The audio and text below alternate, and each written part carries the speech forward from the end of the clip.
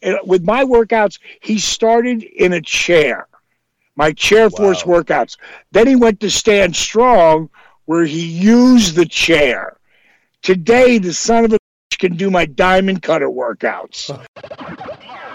Professional wrestling superstar, champion, entrepreneur, author, and show host. The Big Guy Ryback feeds you more interviews, more stories, more information, and more laughs than ever before. Conversation with the big guy Ryback with JD and Asian Joe starts now. Welcome to Conversation with the Big Guy Ryback. I am the Big Guy Ryback, and we're here, episode 125.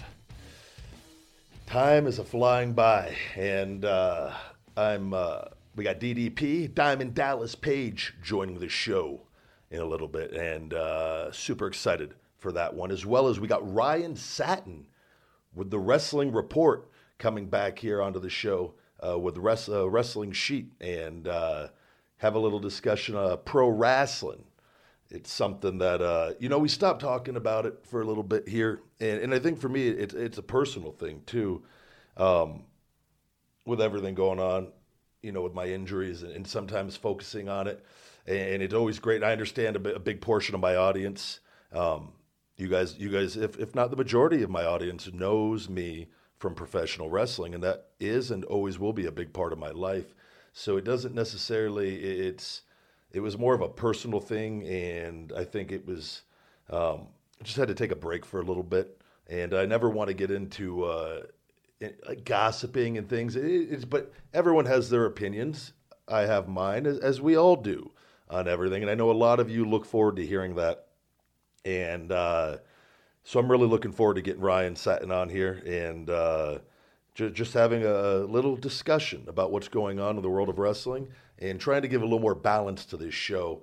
And like I said, I enjoy doing with me, Asian Joe, and JD, and that will return next week here, and I enjoy thoroughly doing that and whatnot. But doing the interviews, for the longest time, you guys heard me say I didn't want to do interviews, and I didn't. I had no interest in doing interviews during a certain portion of that time. And as time goes on, and we evolve, and this show, I feel I would like to learn. I like having people that are more intelligent than me in different subjects, and just having great conversation with different people. And so I really, really look forward to doing the interviews each and every week now. And Diamond Dallas Page is a big one for us. So big thanks to him for coming on and whatnot. I'm deep into a fast, though, right now. I've got my stem cell procedure here Monday. When you're listening to this, I'll probably be drugged up and going under for my 10th stem cell procedure on my back. It's been... I'm going to write about all this someday, and I've said that before in my book. And these have been truly, it's made me mentally tough, and mentally tougher, I should say. But it's been challenging, and I don't think like I said, a lot of people don't understand. And I've said I was extremely injured when I left. That was. Almost, it wasn't the sole reason, but it was a reason why all the other reasons became more important to me at that time. And it was a blessing that it has, but it's been, man, if you would have told me from the beginning when I started the stem cells, it was either get the 5-disc fusion or in the shoulder replacement, or sit back and let the stem cells work their magic and see what happens. And I didn't know it was going to take this many procedures. But it has, and I am at 37 years old. I feel better than I have in years, but I have a little ways to go. So I know a lot of you too on social media were asking, why are you doing this 72-hour fast, and why have you been doing these prolonged fasts? And it was because my doctor was the one that originally had put it in my head on the stem cell benefits of it between the 48 and 72 hour mark. And so I had to condition myself because as you guys know, I love food, I love eating, and I eat healthy, and I love junk food from time to time, and but I love eating. The "Feed Me More" catchphrase is a real thing, and I had to adjust my entire way of thinking when I came across all this intermittent fasting stuff, and realizing it doesn't burn muscle, and it taps into body fat, and you actually function and run extremely well. But the prolonged fasting, you got to condition yourself to a little bit. And I'm into 50, I don't know what I'm at here. I'm about 90 minutes away from 48 hours, which would be my personal record. So it's, we're hoping that when the doctor, and based off the research and everything from my doctor and others that I've read and came across, it's, if you can, that 72-hour mark is where the stem cell production rapidly increases. And so when he goes in to extract my bone marrow from my hip tomorrow, for the stem cells, that there are a greater supply of them, essentially giving me a super procedure. So, and this stuff is expensive, and it's, I want to get the most out of it. So I'm very motivated. I'm very dedicated, to my health and to my body right now, after putting it through what I did for many years, and always strived to take care of myself, but I was doing moves that were hurting me, and lifting extremely heavy weights, time and time again, injured, lifting heavy weights, and that stuff takes its toll on you. And I've luckily been given a second chance through the technology that we have. And we're close. I got my shoulder. I got to get a scope on my shoulder. There's multiple things wrong with my shoulder still, that this different doctor than we used back before is going to be able to go in there and scope and repair the tears that exist. They don't need full-blown surgery. But I have, and I got to get my AC joint worked on. I believe they have to shave that down, I think was what was mentioned. And then they have to, I have quite a bit of large bone spurs in there that are hindering my movement a little bit. Remove all that, fix all the tears. That's on the 29th. And then February 11th, we're doing the new stem cell procedure on my shoulder, where they do all the old procedures that they did with the stem cells, but now they're injecting it also, I believe, into the bone.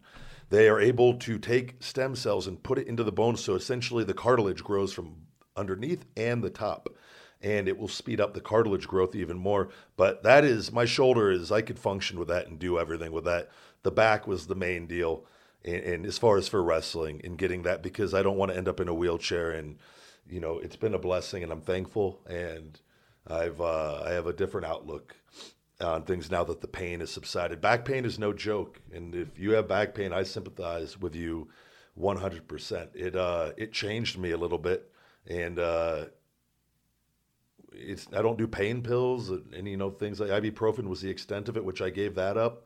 We talked about on last week's episode on stopping ibuprofen, and it's I'm grateful and truly thankful that I'm able to feel good again, because feeling bad sucks, and it's no way to go through life. And I truly do sympathize with people that are in pain. And, you know, that's part of being a pro wrestler too, is that you deal with pain. And you know, that's something with DDP talks about pain management and doing the DDP yoga. And I'm actually thoroughly looking forward to starting that again here after I get all these procedures done, and restarting that, because I got great results from that before, but and we'll talk about that later on with him.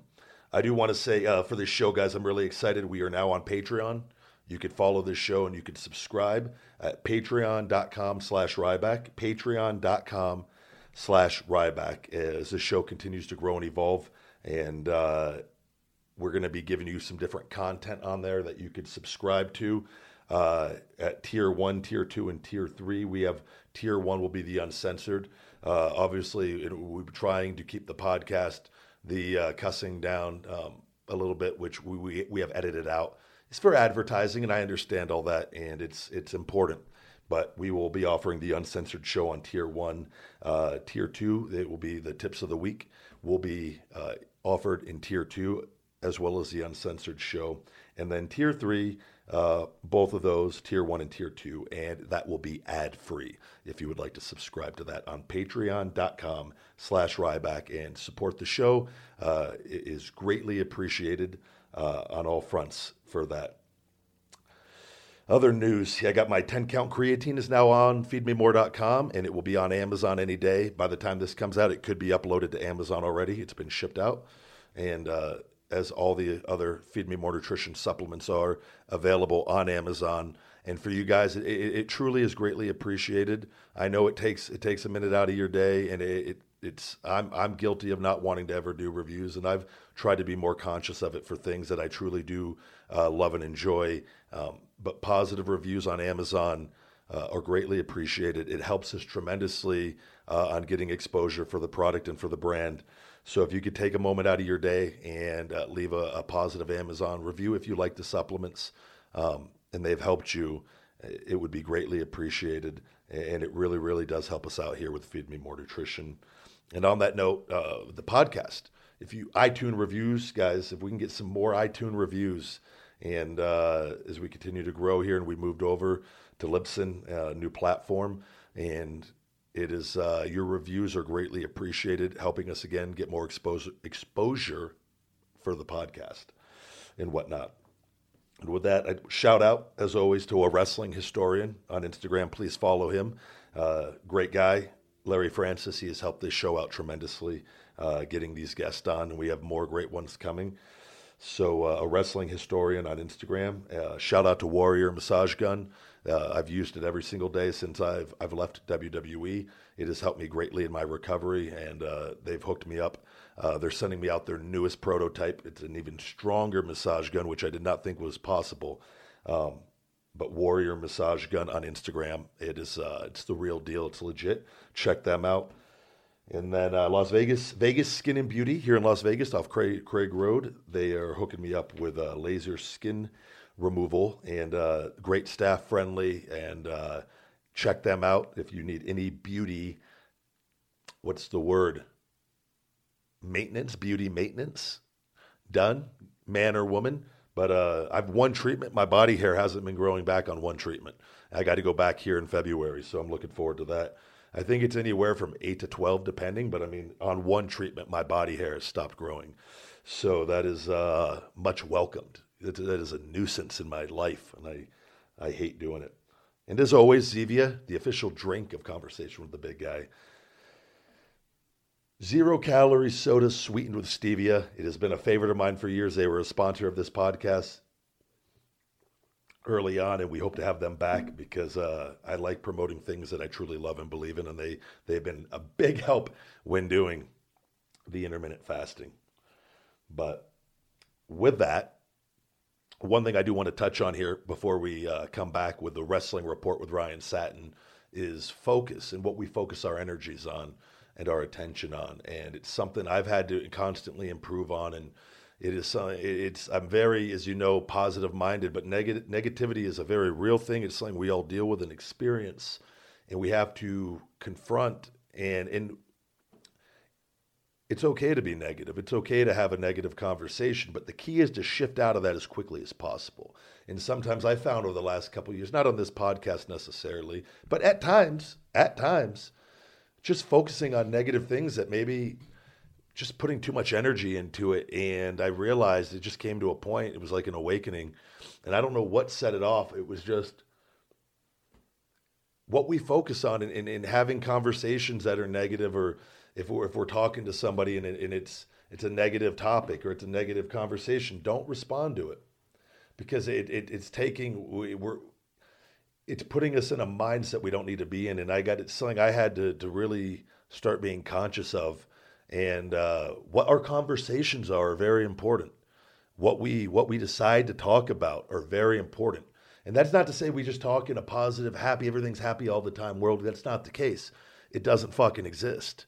But the key is to not constantly, if our surroundings are who we become, and we have to be very conscious of that at all times. And that was something I'm really trying to be more aware of, and have just focusing on what I can control in positive situations and things, and Things aren't all roses all the time, and that's the truth of the situation. But if we can get out of that, just shift out of, I always say, just shift out of that negativity into a positive mindset as quickly as possible, and switching topics or switching our focus onto something else, it will greatly help us. So if that's something you're experiencing in your life, becoming aware of it is a major thing and a step in the right direction with that. And I think we're going to go ahead. We're going to take a quick little break here, guys, and we're going to be right back with the Wrestling Report with Ryan Satin. Stay tuned. You've heard us talk about Real Good Foods before on the podcast and just how much I love their Real Good pizzas and enchiladas. Now Real Good Foods also has their new poppers, which are a super low-carb cross between a chicken nugget and a jalapeno popper. All of their foods are low-carb, grain-free, gluten-free, and keto-friendly. Most items have as low as 3 to 4 grams of carbs per serving. From their chicken crust pizza, enchiladas, cauliflower crust pizzas, snack bite pizzas, and poppers, you can't go wrong with anything from Real Good Foods. All items are available at realgoodfoods.com, on Amazon, and in retail locations all over the country, with a store locator on their website. Save 10% with discount code RYBACK off of realgoodfoods.com. Real Good Foods. Feed me more. All right, we are back, and I'm excited. We have Ryan Satin joining us with the Wrestling Report for Conversation with the Big Guy. Ryan, what's going on? Not much, man. This is one of the busiest weekends I've had in a while. There's a lot of wrestling news going on just in the past couple of days that I've been working on. So I'm just busy. I'm excited. Busy's always good, though, especially in your industry. So I know you're doing a lot of things. So I appreciate you making time for coming on the show. And wrestling is an important part of my life. Always was and always will be. And I understand there's a lot of people that like having the wrestling on the show, so it is back. It's back in full force, and I look forward to what you're going to throw at me. Yeah, I'm looking forward to hearing your opinion because, the biggest story of the week is centered around wrestlers that have been asking for their release from WWE. Okay. And this is something you know very well. Yeah. And that's the main reason I was like, oh, man, this is the perfect time to start with Ryback here. So basically, We'll rewind a little bit. The first person to ask for their release was Mike and Maria Kanellis a few weeks ago. Mike Bennett. And we first reported this on the site that Mike and Maria had asked for their release. He had been unhappy with the way he had been used. I'm not sure how much WWE you've been watching. I still watch. I don't watch it as much as I did. I cut it back, but I was where they weren't being used nearly that well or that often. Like at all. Yeah. Yeah, basically not at all. They were, because shortly after they got signed in, I think it was, 2017. I think it was like in the summer of 2017. They got signed. They came aboard, but then right after, Mike announced that he had been addicted to pills or to prescription drugs, and that he was kind of, trying to get sober from that. Yep. And then Maria got pregnant. And so they were both just off TV for a long time. Bad timing with all that, too, is coming in. And very much so. Very much so, yeah. And so then they came back to 205 Live. They were starting to be used on the Cruiserweight show. Okay. But then that was like in November, and I think that fizzled out shortly after as well. And so basically I'm told that around that time, they went to management. Well, Mike went to management on their behalf and requested their release. He had a long talk with Triple H, and ultimately it was basically said that it wasn't going to happen. And so they talked how they were going to work through it and kind of like try to talk him off the ledge a little bit, and they've moved on since. But then, in my report, because what I heard from multiple sources was that Mike asked for both of their releases, Which would make sense. I mean, they are married, and if one's going to leave, it's not that's not unreasonable to think that. Yeah. No, it's not a huge leap. And she's been very frustrated on social media, complaining about how, why wouldn't you use Mike on the show?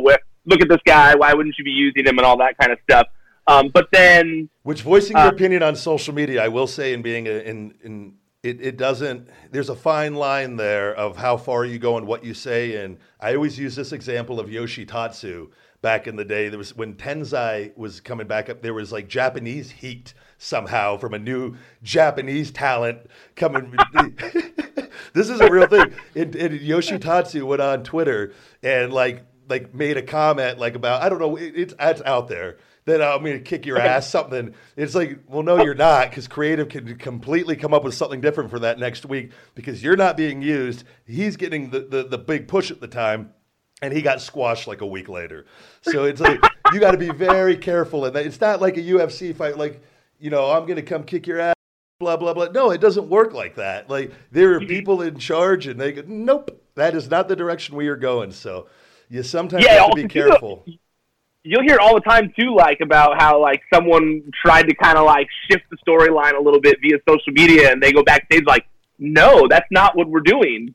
Follow the plan. Like, what are you doing?" There's only a select few that can really do something like that. Yeah, in a social media, man, you can get more trouble than good for it, I think, at times, and it has its purpose. The best is almost just to use it when they tell you to use it. As far as furthering a storyline, they used to hand me things of like actually. Like a script to put on Twitter for certain matches and whatnot. Wow! And I remember the last time I did it I was in the office and they gave me the write up for, it was Elimination Chamber or something, and to promote the show. And there was like spelling errors in it. There was like one or two, and I remember thinking like, I'm done with this. You guys just made me look like an idiot. People already think I'm dumb. Everyone dumb as Ryback. I was like, no. Like, I'm done. And I took my Twitter off the social media people so they didn't have access to it. I go, screw you guys. Yeah, because they will do it for the wrestlers, right? Like, they'll go in and do it for them, right? They actually, yeah, man. That's not to get you off your topic, but I was the only one that didn't sign the thing back right before I left. They brought us into a room to sign off on giving them control over our social media. And my mind was already kind of made up everything, and I was on my way out. But they have control over most people's stuff, and like they could delete their accounts if they want. Nobody could do anything about it because they signed them over. So I remember when that happened because the DMs from wrestlers stopped coming as much. They stopped. Really? It was like, because they can't DM as much from their accounts. Oh yeah, because the people are looking. You have Big Brother watching you. Yeah. Yeah. Office, you're literally giving the office permission to watch over all your social media activity, which is very, very dangerous. Yes, so the DMs dried up. I had to maneuver. Should have reached out to the big guy. I could have messaged you all I wanted. So Maria was complaining on social media, and I put the story up. Before I put the story up, because I really, I try my hardest not to blindside people with articles on stuff like that. It's different when they put out something in the public sphere already, like a tweet or an interview or podcast stuff. Like, that's different in my opinion. But like, when I'm going to break a story on someone, I really do try to reach out to them beforehand and give them some kind of heads up, just in case there's something that's false about it, Yeah. So I reached out to Mike and Maria. And, after talking with them, kind of going back and forth a little bit, multiple times was told to me, like, we can't talk about it, and I even kind of said, like, if it's not true, just tell me, because you're going to go on social media anyway if it's not true, and say it's not true. So just tell me now if there's something not true about it, and I won't run it. No comment. Okay. So I put the story up, and then shortly afterwards, like the next day, Maria went on social media and she posted a thing on Instagram denying that she's the one that asked for her request. Okay. But like you said, it very much felt like a semantics thing. Like, obviously Mike was speaking on their behalf and it was felt that way from the office. They're a couple, they're married. They're together on TV, essentially. Yeah. They're a package deal. So, I mean, it's not like just Mike is asking for his release. And the way she worded it was very carefully, where it was like, I did not ask for my release. Okay. So I feel like it's worth mentioning, but so at the very least, but Mike did ask for his release. Yes. It wasn't granted. So. Okay, makes sense. Very much. They're probably not letting a lot of people go right now, I'd imagine. So. Nope. And I kind of understand why they wouldn't right now. I mean, there's they have 100%. someone who is, biting at their heels a little bit, Yep. So it does make sense to be like, well, no, we're going to let you cool off on the sidelines for a little bit. No good business would start releasing people right now if competition is lurking, and there's a lot of unanswered questions with that competition. They don't want to they're gonna hold on to everybody as long as they can. So. Absolutely. And so then the other people who asked for their release, that was this week was when it happened, because Mike and Maria was a few weeks ago. Yep. But the other one was the Revival. Yeah. The Revival, so basically after their match on Monday Night Raw this week, they had a match against the Lucha House Party. And they, basically it was a 6-minute match, and it was basically all used as a throwaway segment so that they could cut to the backstage and show what was going on backstage outside of Vince McMahon's office. Then the match was over, and they went to the back, and they asked for their release from people backstage. And once again denied. It was said no. But I dug around a little bit. It took me a little bit of working on it, but I wanted to figure out like what the real, the reason behind it was. Because like you had a pretty big reason behind asking for your release. You felt pretty strongly in that statement that you put out when you asked for your release. Yeah. I was kind of wondering if there was a similar reasoning on their end. And theirs was very, from what I've been told, was very similar, not similar in the pay kind of structure to you, but I know that like they were firm in their belief that they feel like the tag division has just been completely destroyed on Raw. That it's just been wasted. That tag teams in general in WWE have just been treated with zero respect, and they kind of see that like there is no light at the end of the tunnel because there's no respect given to the tag division. There's not really feuds. There's no promos. There's no real angles with the teams. It's kind of like a directionless division. It's tough. And when you're there and you're doing the shows, and again, most of the wrestlers, and I've talked about this, is the live events are what you work for there, because the live events are where you're usually able to go out there as a performer and put in time and get that your wrestling fix, so to speak. TV is a different ballgame, and you got.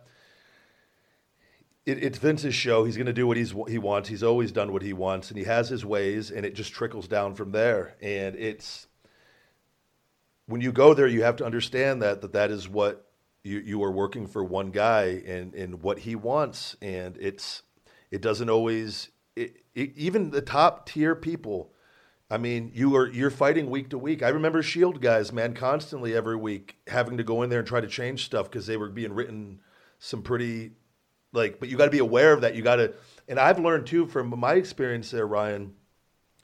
We all have a choice at the end of the day, and you got to go in there. And Triple H talks about the game, and part of the game there is how much are you willing to fight for something and talk. And it is a very stressful thing week after week showing up, and you got stuff, and you see it becomes tiresome. You want to go stretch, you want to go eat, you don't want to sit outside. I had to sit outside Vince's office for hours sometimes to go have a conversation.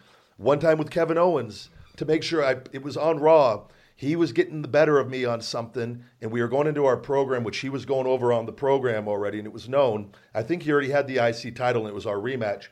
And it was something where I thought it took all day, Ryan, to get it written in for me to be able to go out there pissed off and boot him and powerbomb him in the ring to get one up on him going into the feud. And it took the entire day.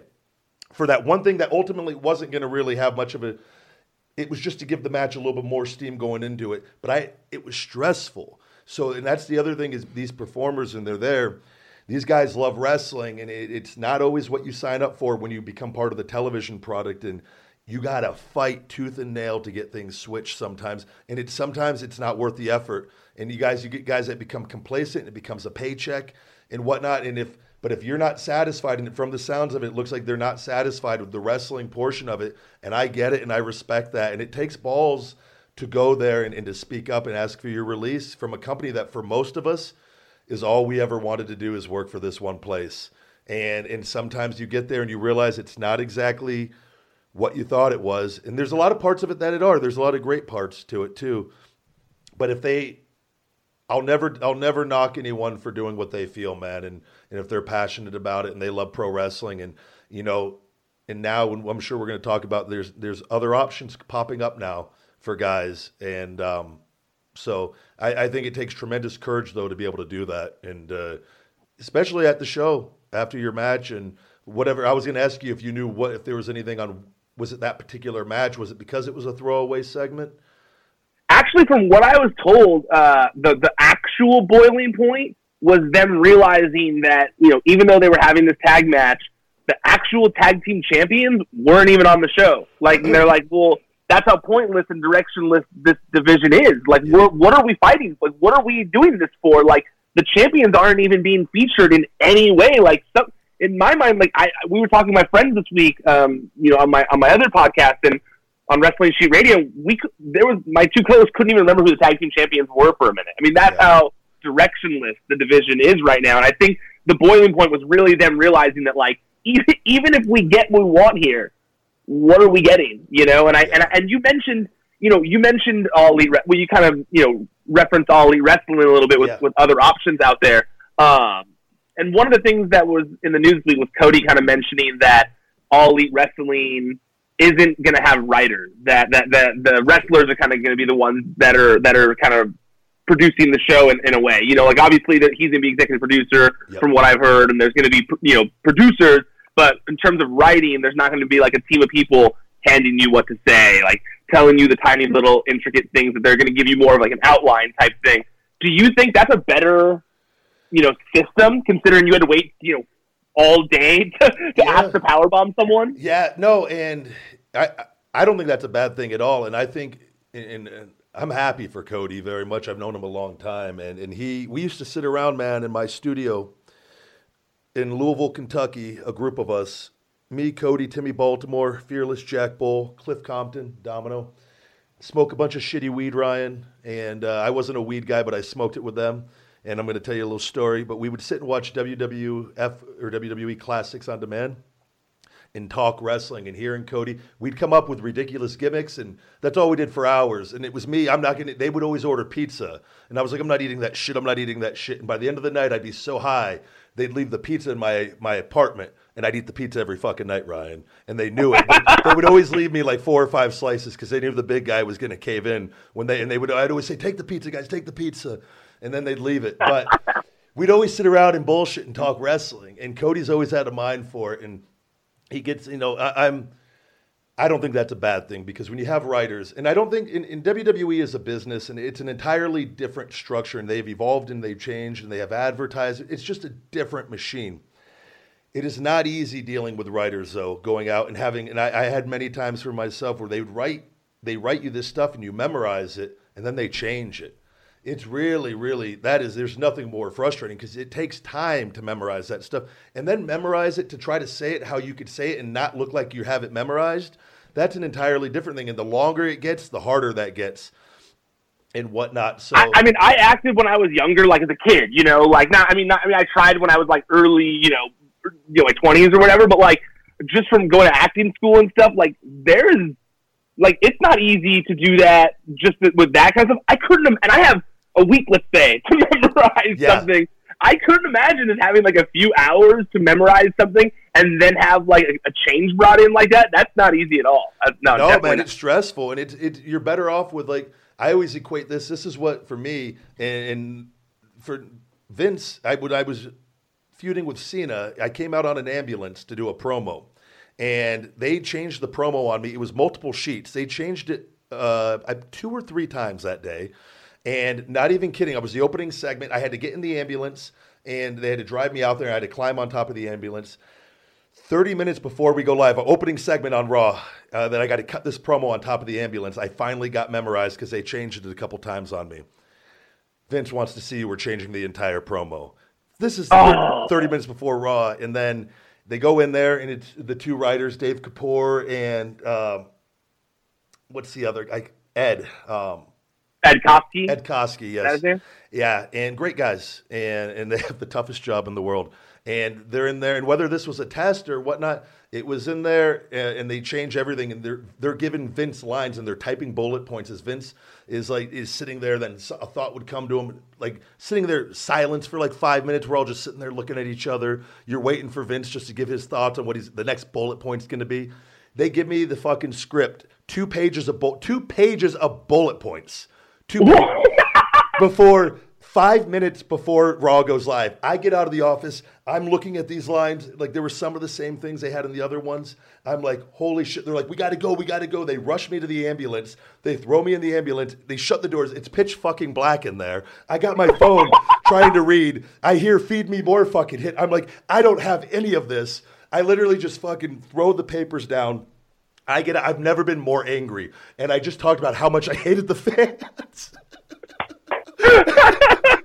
And Vince loved the promo. Vince said that was my best promo to date. And that's when I realized, I was like, but it was pure emotion. That was my instincts just kicked in. And I knew whether it was a great promo or a bad promo, but it was just as on the fly as it gets, man.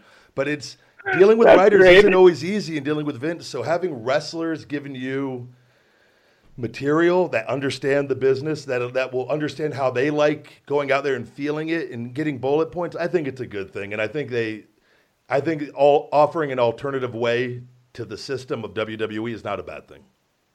No, not at all. I mean, I did that. I did a video on my YouTube channel where I was talking about people that I wanted to see in All Elite Wrestling. I mentioned you as one of them, and then I got flooded with just like, oh, what, Ryback? But I would like to see it. Is that something that interests you, going to All Elite Wrestling? So I think before I have to get healthy. And like I'm fasting right now for 72 hours. I got another stem cell tomorrow on my back, number 10. Then my shoulder scope on the 29th, and then another stem cell on my shoulder on the 11th. I fucked up. That was people don't. Yeah. So that was I talked about this. When I first left, and you said like I asked them to let my contract run out initially, and it was met negatively where they were going to job me out, pull me off TV, then fire me. So that's when I kind of took things into my own hands. And I wrote the thing on pay, I raised a question on equal pay. That was for the wrestlers. That wasn't for me. I turned down a multi-million-dollar, it wasn't for me. I was hurt, and I needed to let my body heal, and I didn't realize it was nearly as bad as what it ended up being. And I'm being given a second chance, and I'm really grateful for it. But my focus is getting entirely healthy, because I would be lying to you if I said I walked away from WWE with a purpose, and I wanted to do some other things, but it was the pain that I was in that led me to walking away. I never would have left if I wasn't in pain. That makes sense. But I feel like I would be lying if I said deep down there's some unfinished business. I'm not happy with the way that I left, but that was a culmination of a lot of different conversations when I walked out. I'm a very loyal person too, and I've always been. That is something I've always taken pride in myself. But with that said, business is business, and I would be open to discussing things with any promotion. But like I said, when I left, and people always said, why didn't you go to this? Why didn't you go to that? I'm very protective of my brand and my name and what I left with, and not ruining that somewhere else either, because I know what I could walk back into if I do it right. I know. No, that makes perfect sense. Yeah, no, that makes perfect sense. I mean, how long, let's say, estimate, how long do you think you could potentially be back at 100%? I think it's going to depend on how I feel after these procedures. So I can tell you right now, I feel if I wanted when I left, I could have signed with somewhere and really tried to push myself. I was really fucked up. My leg was atrophying, my arm was atrophying. They told me I needed 5 discs fused and a shoulder replacement. So, but people they don't hear that part of it, and they see this other stuff, and I need to get healthy, like to be able to function, so I'm not in a wheelchair. If I would have went and did that and tried to push myself or create any buzz, I would have been retired. Yeah. This has been and I've had to be patient and listen to a lot of shit from people, and it's like, I'm almost the light is at the end of the tunnel. I think after these procedures, I should know probably in around March how I'm feeling and whatnot. Right. But I'm prepared, I am prepared. If I need to take another year, I'll take another year at the end of the day. I would rather do that and have a shot at coming back at 38 next year and being completely healthy to push myself like I really need to be able to do, to be able to be competitive, and because I don't want to be less than what I was before, and I want to be better and whatnot. So I need to get, the stem cells have taken a lot of time. I was really fucked up. So, and it's been mentally really tough and whatnot, but I talk about it on the show, and sometimes there's misinformation that's put out there, and I just want to get healthy so I don't end up in a wheelchair, essentially. And I don't disappoint my fans. I don't want to come back and not be what I was. And I know where I have to be physically. My back is really close, so this should be the final procedure on my back. And the shoulder I could function with, but if my back is going to be what they tell me it's going to be after this super procedure, I think I'm going to be all right to return fairly this year if I can. So. Yeah, and back stuff is no joke. Like you said, you don't want to be in a wheelchair. I mean, like, as much as you love wrestling, you love walking. You know? Yeah, no, and not being in pain. And I've talked about it earlier on this podcast. Just I sympathize with people with back pain, and it's scary, man. And I talked to Diamond Dallas Page here coming up, and he was talking about his back a bit, and he had 2 discs. I was like, I had 5 L1, 2, 3, 4, and 5 from that backpack stunner that were completely destroyed. And it wasn't anything else because Ryback doesn't bump that much or this and that. But there's a lot people don't see. I was working Big Show, Mark Henry, and Kane on live events. Majority that I was bumping a hell of a lot more than I normally did when I worked other guys and whatnot, and picking them up every night, and then doing that backpack stunner with the other guys. And I learned that was really what it was, the backpack stunner, because it's just pure compression on your back. Think about it. You got 200 something pounds on your back. I'm the one taking it, and you look at Hogan with the leg drop, and Austin with his back and stuff too with the stunner. The ass bump is the one. Bella too with when she was hurt. The ass bump is the one bump. The energy can only go one place, I tell people, and it travels up your spine and it compresses your disc. That's what the Ember Moon girl, I fear for her later on because she's doing the stunner off the top rope, taking that ass bump with that impact. I did it for 10 years and didn't feel anything, and then finally just started waking up with back pain. So it's... I quit doing that move. I think the last time I did that move was on an independent show, probably 2 years ago. And I remember my back hurt. The pain. I got to the hotel room and I just said, what am I doing, man? What the fuck am I doing?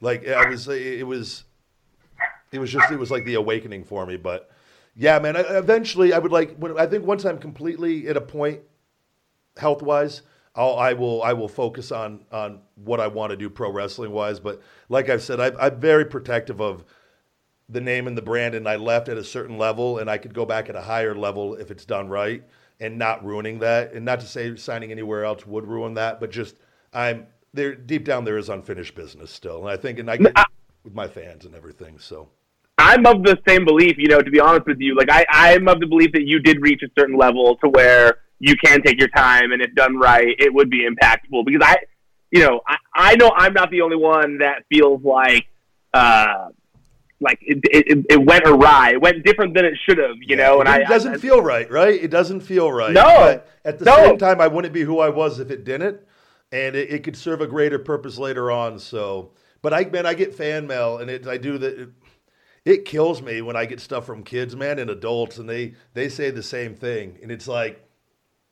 You got to do it for your own reasons, but it's like deep down, it's like, okay, I'm not the only one that thinks this, so it's no, dude. And the people that listen to this and call me a mark all they want, but like I'm also a fan. Like I might cover wrestling, but I'm also a fan. Yeah. And at that time, I didn't run my own wrestling website. I was covering news, but I wasn't just only covering wrestling. And I always felt that way about it. Like I felt really bad. I remember being so mad at how it all played out when the streak was going on. I was very thank you very much. But it's all for the best, and it's part of the journey. Yeah, and it will, like, everything I have in my life is because of that. That's what motivated me, man, to learn and start reading more and listening to the audiobooks about business, because I realized some stuff was going to be out of my control.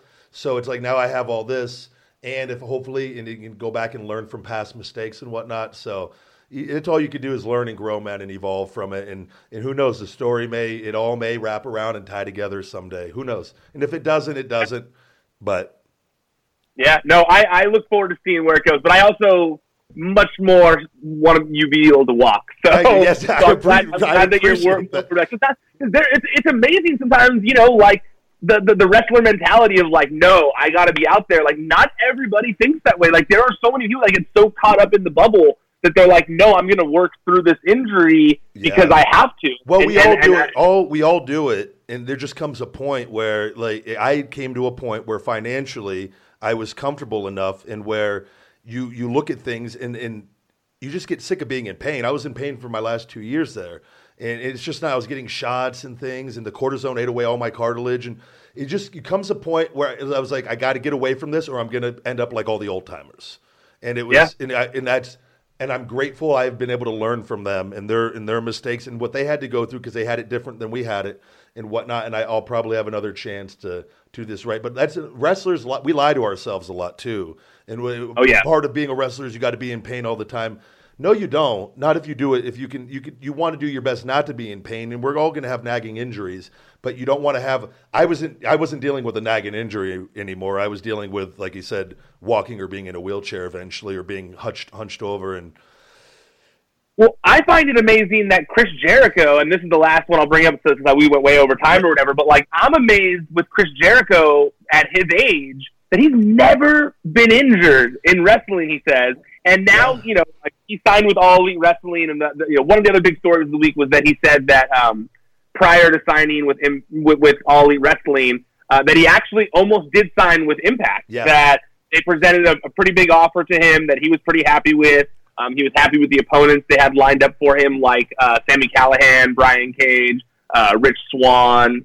I'm leaving out one more person, but they had like a solid slate of people. He was willing to go there. He was thinking about going there. Obviously, he's friends with Don Callis.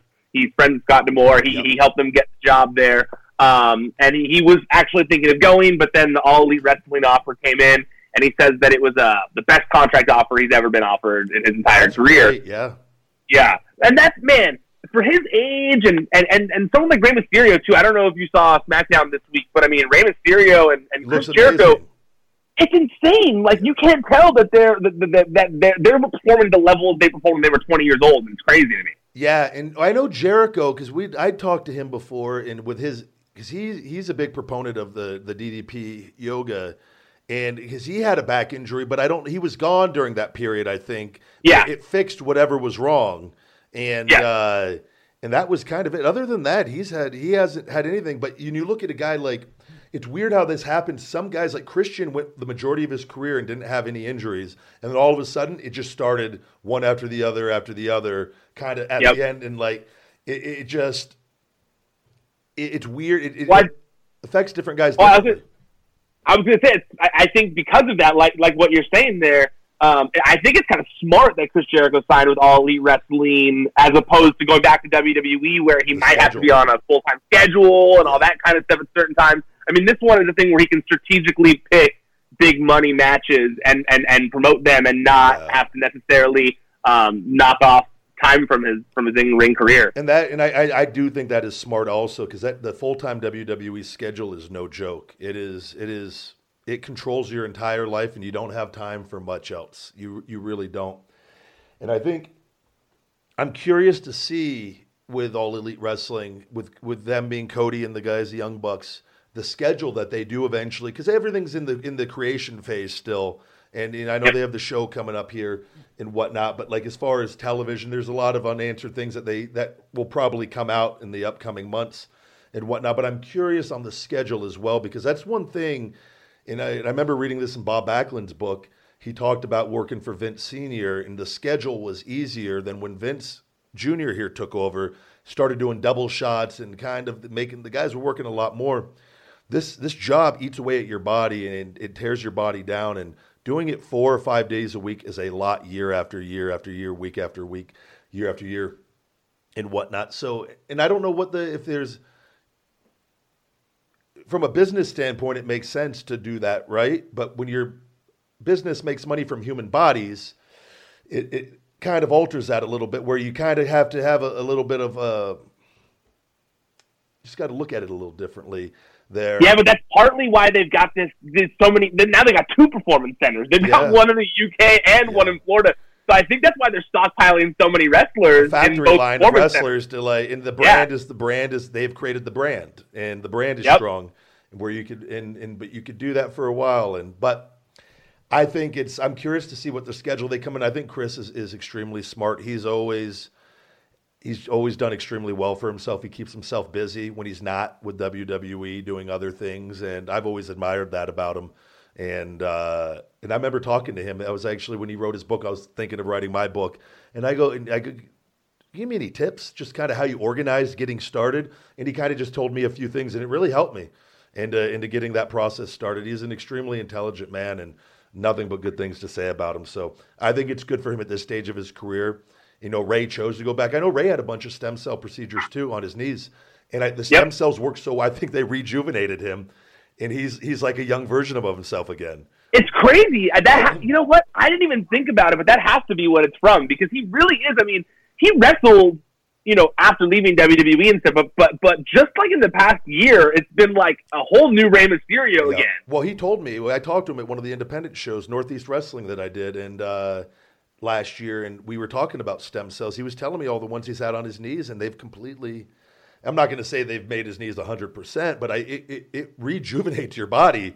So it's like, that's crazy. You got the brain of Rey Mysterio now with the body of 10, 15 years ago. That's what I'm hoping for when I come back. So minus all the cool. But now you're just smart instead of all the stupid chants. Yeah. Smart. Well, Ryan, thank you very much for joining us. I really enjoyed this. Is there anything you'd like to go ahead and plug to wrap this up? Just check out my website, ProWrestlingSheet.com, where you can check out stories that we put up every week. Like I said, I try very hard to focus on fact-checked content. You don't got to pay any money, but there's exclusive stories on there when I get them. We've also got a YouTube channel, youtube.com/C/WrestlingSheet. That's where we do the Raw and SmackDown recaps every week. It's on video as well, so you can watch me and John Roca talk about Raw and SmackDown. You can watch Wrestling Sheet Radio on Thursday nights, where it's myself, Jamie Iovine, and Elijah Bates, where we talk about the top stories of the week as well. Just go check us out at Wrestling Sheet on social media as well. I'm at Ryan Satin. Good deal. And guys, we'll be right back with our Diamond Dallas Page interview. Stay tuned. It's the big guy Ryback with Feed Me More Nutrition. And I just wanted to say thank you guys for another great year. We started the brand with 3 supplements, and we're now getting ready to release our 7th supplement, our 10-count creatine. We just released our GTS Go to Sleep high-powered sleep aid, so if you have a difficult time falling asleep or staying asleep, check out our all-natural GTS sleep aid available on feedmemore.com and Amazon. Speaking of feedmemore.com, we have all new domestic shipping rates. No shipping over $9.99 domestically anymore, with rates as low as $4.99. We want to be more competitive, and as a thank you guys for being loyal customers, offer you the best shipping rates we possibly can. So if you guys haven't checked out Feed Me More Nutrition, now's your chance. We are a premium all-natural supplement company that gives you safe, natural formulas that get results. FeedMeMore.com and Amazon. Get hungry. Stay hungry. Feed me more. All right, we are back. And this week, I say it every week, I'm excited for this week's guest. But this is a very, very special guest. He is doing a lot of great things. He's a former world champion, multiple-time world champion wrestler, fitness instructor / yoga master, motivational speaker, author, and he's changing lives daily. Diamond Dallas Page. What's going on, man? Changing the world, baby. Changing the world. It is, it's incredible what you're doing, and just meeting you over the years. I just got literally just getting back from New York. Yeah, that was what you've had a crazy day. You just got off a flight here. You've been doing, you said 3 days straight here. This is getting towards the end of it, right? Yeah. Every morning, I was up, and you hear me okay? I can hear you good, loud and clear. Yep. Okay, cool. Yeah, I've been doing that 7 to 8, 7 in the morning till 8 at night PR role. Like you've been part of it before. Oh yeah. But when you're launching a book, and when you don't have that primetime TV, it's a little bit harder to get booked. But I got booked on a lot of radio, a lot of podcasts. It was literally nonstop. And now with the social media, because there's so much out there. I mean, you go to Fox, they've got Fox Digital, yep. The YouTube stuff. I mean, it's countless the stuff that you can be doing. And for me personally, my company doesn't even exist without social media. Same here. So, it has helped me tremendously. And man, you know how to hustle. And you're a great role model for this for me, actually, with everything you've done. And you got your book, Positively Unstoppable. You were kind enough to send me a copy of it. And I'm reading it now. I actually don't like doing ebooks, and I'm about 140 pages in. It hasn't bothered me one bit reading it off my phone. The book is that good, and it is highly recommended. And man, I got to say, you're legit, because you're one of the guys. Sometimes I tell people you grow up And I hate it when people tell me I'm feeling old now when people say I grew up watching you, because I'm meeting some 17 and 18-year-olds that were 12 and 13 when they first watched me. But guys that I grew up watching, and you were one of them, and had great influence on me. And then turns out meeting you, you're an even greater guy. So it's always good for me personally, because it hasn't always been the case with some of them. And it's you're doing great things, and your book is no different, Positively Unstoppable. And it's I'm happy I know you. Man, it's funny because a lot of people probably don't know how much our history goes back for where you'd taken that. What did you do to your ankle? You literally tore your tibia or something? I can't remember exactly what the injury was. So that was in Hawaii during the Nexus in 2010. Me and David Otunga were slotted to win the tag titles in Wrestling the Hart Dynasty, and taking a comeback from Tyson Kidd. I had a pair of wrestling boots that were too narrow, and I got drop kicked, and my ankle rolled over and ripped out in 3 places. I popped right up, and we did an entire bump and feed comeback for a little over a minute, and we did the finish, and my spiral broke my leg all the way to my knee by running on it and doing everything. And man, that was one of the key moments in my life. But that was one of those trying times where I mentally became much stronger that year and a half. Well, I remember you telling me about that, and you're asking me, about the program, and you really thought it could help you. And it's like for me, a lot of the guys, it's all about doing it when you're not hurt. Yeah. That's why I love being down there at NXT with all those kids down there, because they literally, as little kids, grew up with me. Yep. So it even gives you a much stronger effect on people when they got to see you. Yeah, right. And then they see you, and they see me at 62. I'll be 63. You look great, man. I've seen you. You don't age. You're the Benjamin Button of professional wrestling. Hold on, I got to tell my wife this story. Do you ever see the movie Benjamin Button, Brent? No, yeah, it's where Brad Pitt gets younger as he gets older, and Ryback just called me the Benjamin Button of wrestling. There's so many things. Like I know at some point you're going to come through Atlanta, and I want you to stay with me. I want you to see what we've got here from our DDP Yoga Performance Center. But I've taken it to a different level. I just bought another house. The house that we shot The Resurrection of Jake the Snake in. I called it the Accountability Crib. Yep. I kept that home, and I have the making it an Airbnb. So I've got the Jake the Snake Robert suite. I've got the Razor Ramon suite and the DDP suite. And any of the boys who come through, if they need a place where they'll work in Independence or whatever, I let them stay there for nothing. But anybody could rent the room, though. And we've got memorabilia, like pictures everywhere. My wife, Brenda, had to put up 800 pictures. Like, dude, it's like you go into Scott's room, and it's all the great shots that a lot of people have never seen. Yep. And and then stuff all the way through his career, and Jake's and mine, and then we've got the Hall of Fame stairway with all of us on it and stuff. And it's pictures from when we were in the house and what we were doing. So it's a really cool experience for people. So anybody's listening, you want to come in and get an Airbnb.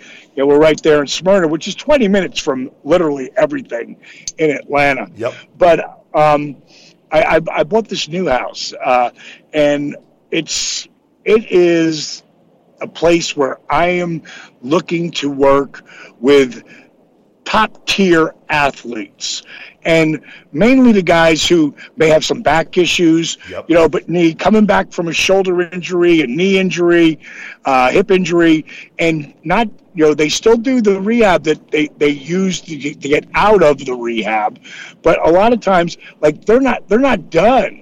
And so that's where I pick up the ball and start working with them.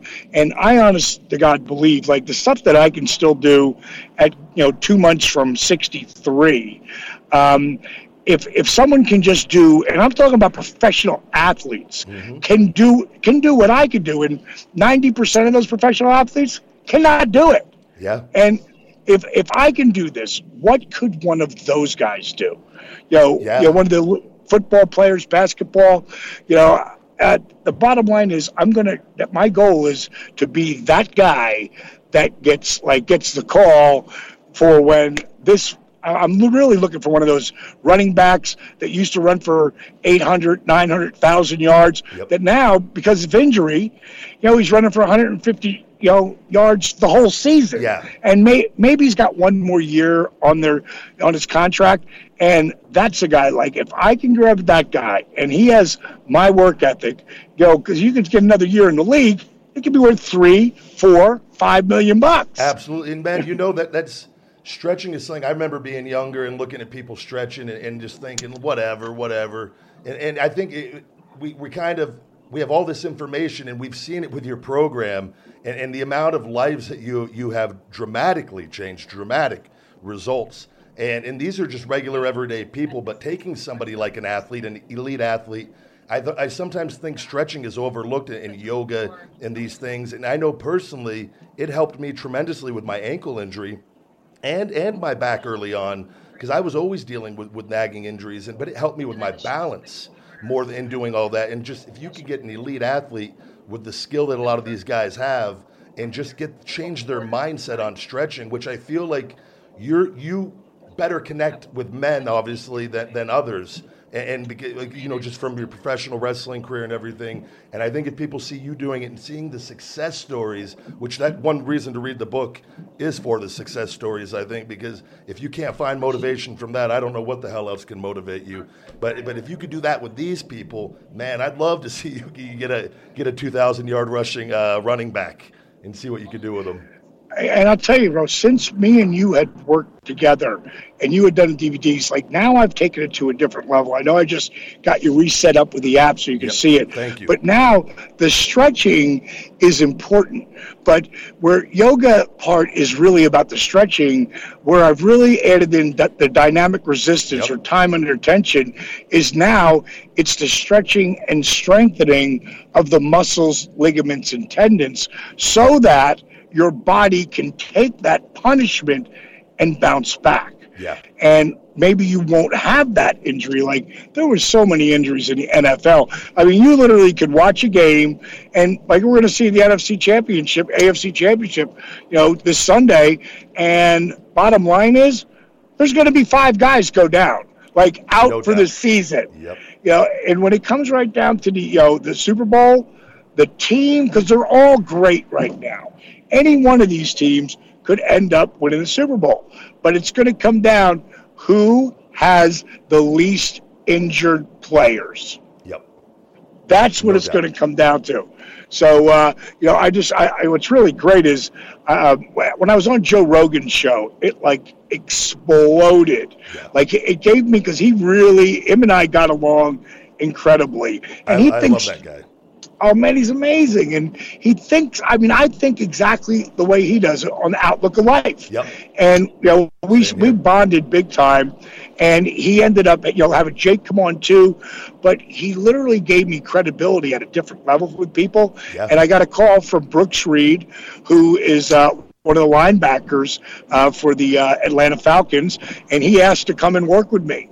And then I was at I think for Randy Couture right here in Atlanta, where he's bringing athletes who are retired, professional football players who are retired, and retired armed forces. And because, what's really interesting and to really get a player to understand when you're making, $1 million, it's kind of bottom end right now. Yep. You're making $1 million or $1.2 million or 2.5 or whatever that is. When your career is over because you took that injury, like that money's gone. And the chance of you ever getting to that spot again is really like catching lightning in a bottle. Astronomical, absolutely. Again. Yep. Any kind of professional thing. Like, we're lucky, me and you are lucky, because what we did transcended into independent shows, which ended up blowing up. Yeah. But, if you're a big name, you can make a hell of a spot and still make a hell of a living. And that's also the yin and the yang, because it's hard to walk away from it. Oh, the hardest thing I ever had to do was walking away from all of that, but it saved my career, and I was really hurt. But man, it's not easy. Not leaving in your prime at that too. Not easy at all. No, it isn't, because it's almost like stripper money. Yeah. Like girls who are strippers, like they want to get out of that shit, yeah. But the money's too insane. Yep. So, for us in what we do, again, we're lucky because, it isn't, real. But it's real, but it's not. Yep. It's real to us. I mean, the pain. You can't fake. No, you're spot on that.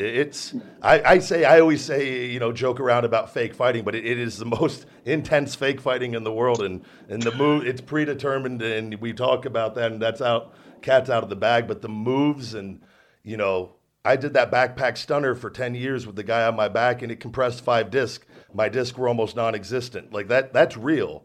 You can't fake that, so. I'm losing you. Yep.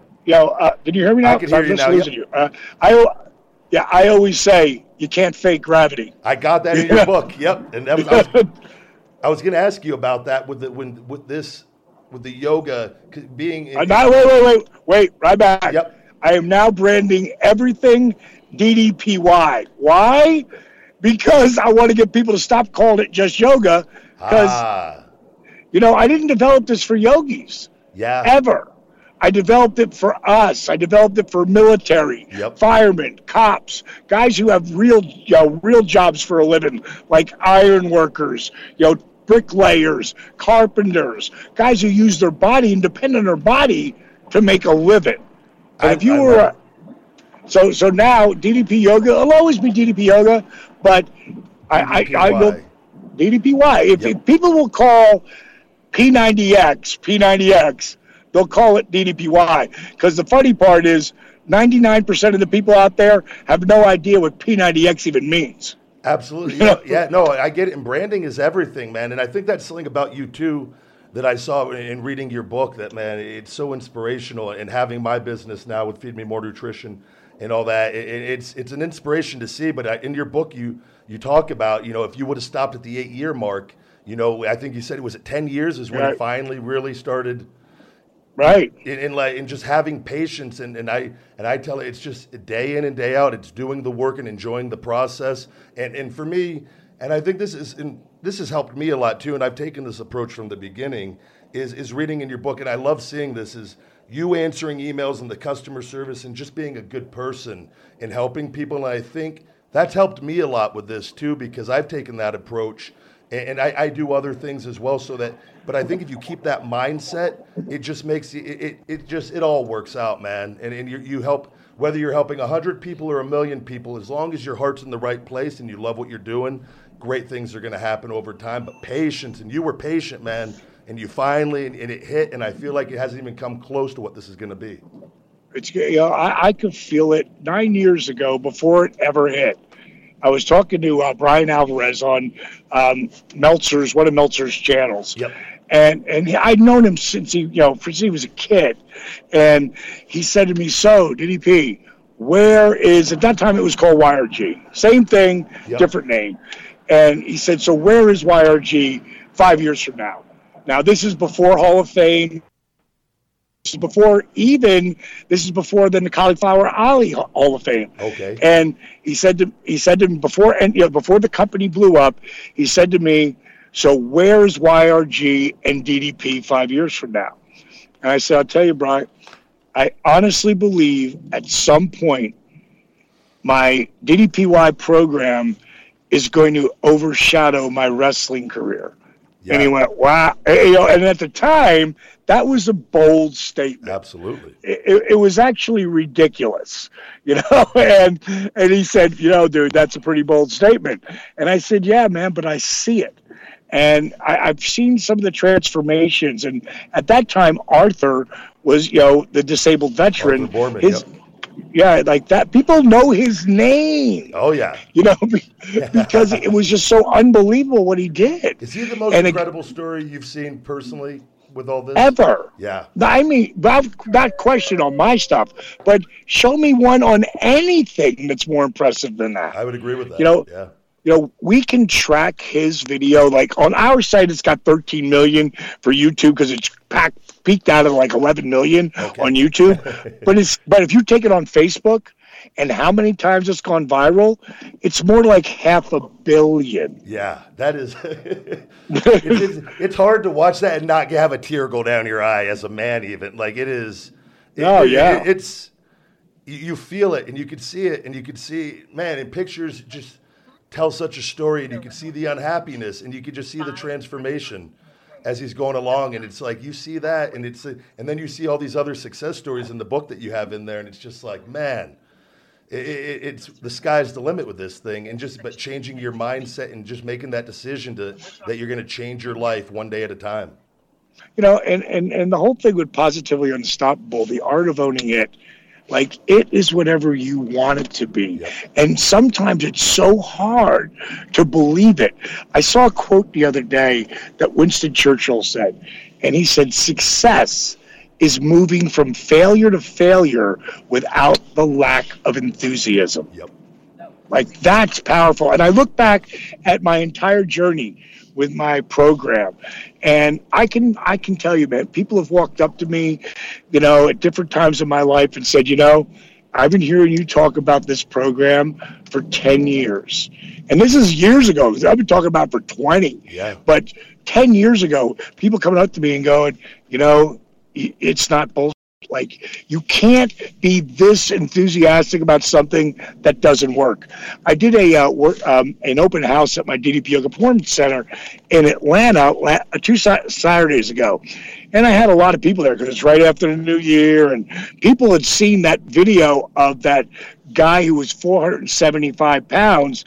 His name is Lance Hines. Yeah. Did you get a chance to see that video that went crazy viral? I don't know if I've seen the Lance one yet. Okay, the Vance is Vance, V-A-N-C-E. The Vance's video. I'll come back to that in a second. So, I'll stick with Vance. So I was on Twitter, and I answer my own, man. And I might feed like one after another, and I'm sending inspiring things or tweeting and retweeting with a quote and blah, blah, blah. And I've had people go, DDP, come on, man, you're blowing up my feed. I say, hey, dude, I'm not doing this for you. Yeah. Stop following me. We all have the option to look away. It's right. Just stop following me. We all focus on the wrong things 90% of the time. It's just like, just move on. You're helping people. The ones that want to see it can see it. It's free. They can have the choice to move on. There's nothing to complain about. It'll be over in a second. Just breathe. Yeah. But I saw this. Someone had tweeted about Bert Kreischer. Do you know who Bert is? I love him. He's one of the funniest humans to me. I've seen him. No, me too. Yeah. Me too, dude. And so I wasn't following him, but someone said, hey, Bert, you should have DDP on your podcast. And he wrote back, and he was like, I'd love to have DDP on my podcast. So I go, I got to follow Bert. So I go to follow Bert, and I see this video of this guy. And he's big, bro. He's over 475 pounds. Ooh. And he's got his shirt off. And he's videoing himself. And he's saying, Bert Kreischer, you have made me get off the couch. Because what had happened, Bert does this thing with Joe Rogan every October. They call it Sober October. Yeah, I'm a big fan of watching it. Yeah. So this year, or I should say last year, Vance was watching, and Bert said that he was going to run a half marathon out of nowhere. And then Rogan and the boys are like, fuck you. You're not running no half marathon. Well, the son of a bitch did it. And when Vance saw that, he put that video camera out on him, and it started out with just his face, which filled up the whole screen. Yep. And he said, Bert Kreischer, you inspired me. If you can run a half a marathon, I can get off the couch and walk around the block. So That's incredible. So he goes, the influence that social media and it allows us, and I think that's important. What you touched on, that you respond to people. That's so important in this day and age, and having interaction and communication with your fans and the people that are following us and reaching out to us. We have a direct link to be able to help them, and if we look at it that way, we can do incredible things with it. So, absolutely. So I see him later. He had probably lost about 15 pounds by that time, going on walks with people and, making it around the block twice and he's chronicalizing everything. Where I see it on the feed, he's got his shirt off and he's this massive dude. And he says, Bert, you inspired me to start moving. I'm moving. I'm down 15 pounds. I'm 7 weeks into this. And I just want to thank you for getting me on this path. So I'm like, wow. This guy is putting it all out there. And most importantly, and something I talk about with Positively Unstoppable all the time, he's putting the work in. Yep. So I reached out to him, and he wasn't following me, so I just tweeted him on regular Twitter. And I said, hey, Vance, it looks like you're putting the work in. If you want some guidance, I'll help you out. And I said, DM me. So he DMs me, and he says, I'm sorry, but I have no idea who you were. I'm not a wrestling fan. But my Twitter feed lit up when you put that, reached out to me, and people said, man, if you don't take DDP's help, you're out of your mind. Yeah. So I used to say no to everything. I'm now learning to say yes to other people's help.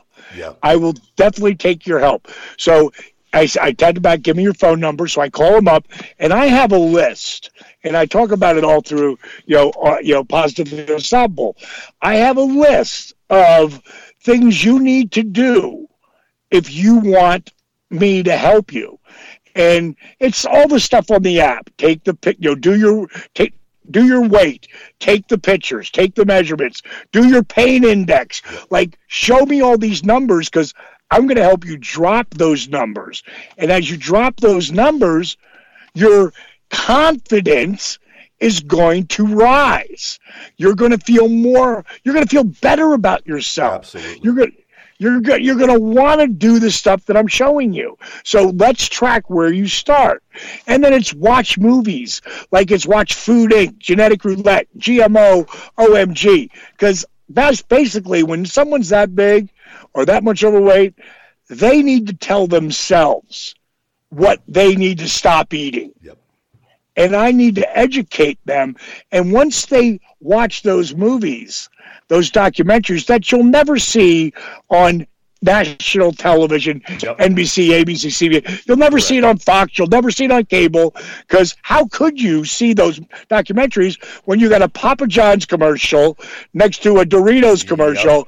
Yep. We got to retrain our minds, man. We've been taught wrong on food for many, many, many, many years with business and everything.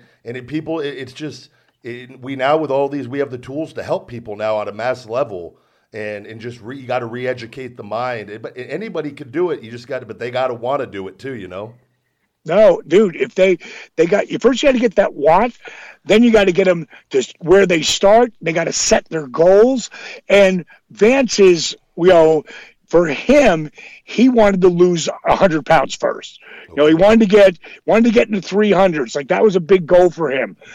In 1 year, I worked out with him 2 times. I helped him with his food and kept him accountable. And he filmed everything, every workout. And with my workouts, he started in a chair, my chair force workouts. Then he went to Stand Strong, where he used the chair. Today, the son of a bitch can do my diamond cutter workouts. All right.